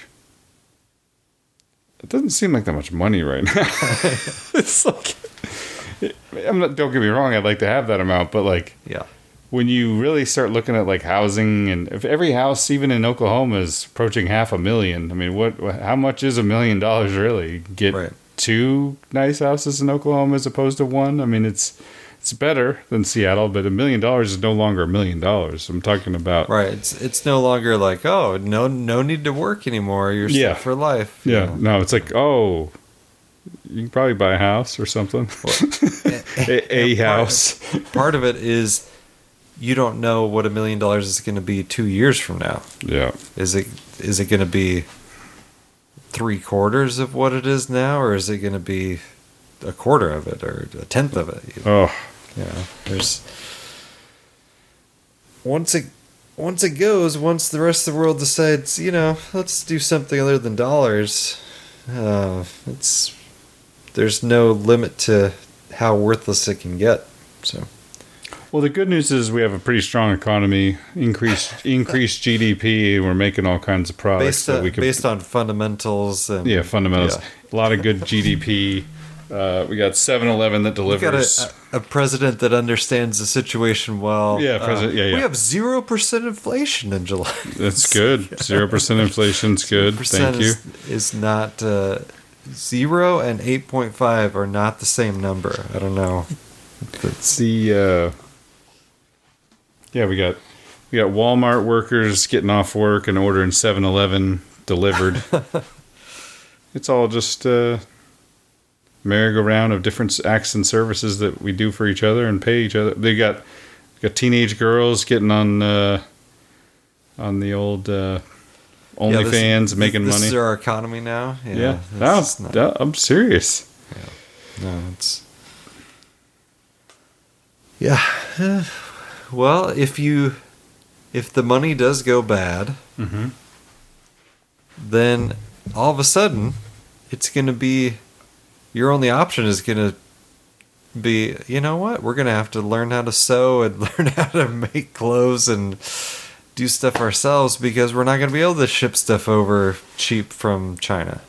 It's not going to be an option anymore. No need to learn to sew. Just go to your favorite local reseller.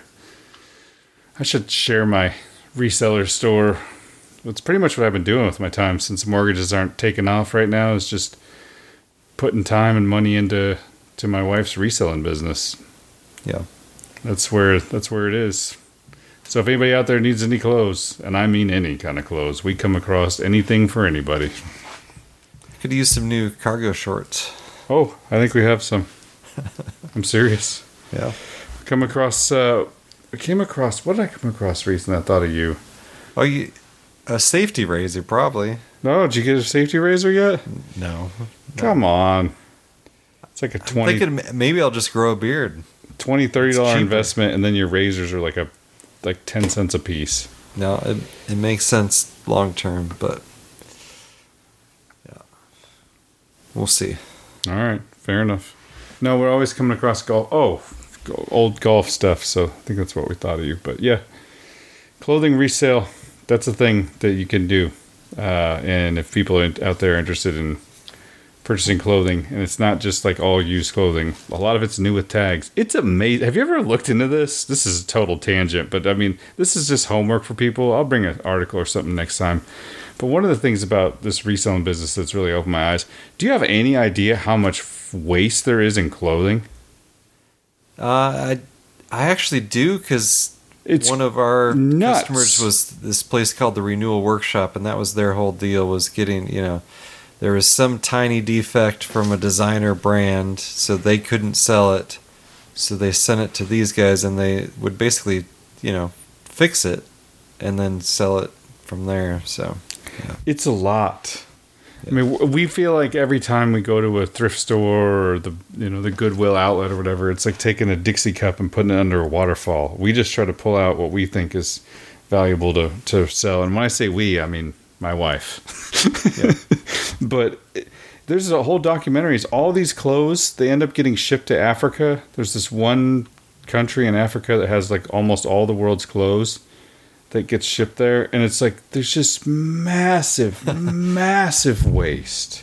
Yeah, it's all the NBA, the Portland Trailblazer NBA championship shirts from yes, that stuff there. But the stuff doesn't get worn. Like I always thought, like there's people in Africa wearing it. No, it ends up in weird piles that like rot the land and like get on the beaches, and it's really? It's like passed out, like here's some clothes. No, there's too much. It's passed out like here's some clothes, but there is so much there that it ends up just like it's like this huge catastrophe. There's a whole, but anyway, it's kind of sobering to see how much waste there is in the United States. Like this is just one element, clothing. I don't know. One thing I like about everything's so flimsy. I don't know. It's not everything, but like as far as the cheap foreign made stuff, it just falls apart.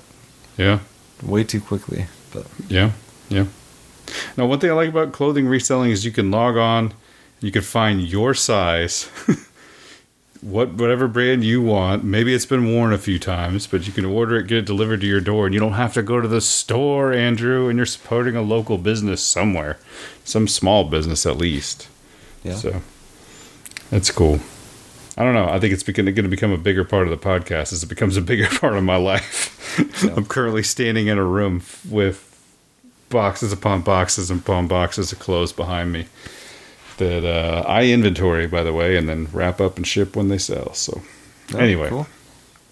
I'm sure it'll be a bigger part of the show, but our words of wisdom are clothing waste. Those are your words. What about yours? I don't even remember what yours were. Learn to do things. No, well, what you said earlier, I think, is the right thing. You don't need pills. Yeah. You don't need electronic stuff. You need the same stuff that people have always needed, and all those do this, don't do that stuff in the Bible that was so restrictive so backwards, and it was. God was right about everything. So I edited it. Yeah, God was right about everything. 100% right. I edited a part about religion out of that Russell Brand clip for you, just because I knew you didn't want to hear it. So you figured I would be triggered enough with the like you're an amazing sunflower about to achieve singularity consciousness. All right, guys. We'll talk to you next week. It's 12:45 at night, and we both have children under 10 that need to go to school in the morning. So we're going to call it. I bid thee adieu. Yes, thank you, and thanks for doing the show, Tim, and thanks everyone for listening, especially if you are still listening right now. Thank you very much. A copy of this podcast, as well as links to each story covered, are available at revelationsradionews.com. To contact Andrew and Tim, or to support Revelations Radio News, please visit revelationsradionews.com and click on the Contact tab or Support tab. Please check out the other podcasts at revelationsradionetwork.com, and thank you for your support of this podcast. Don't you say,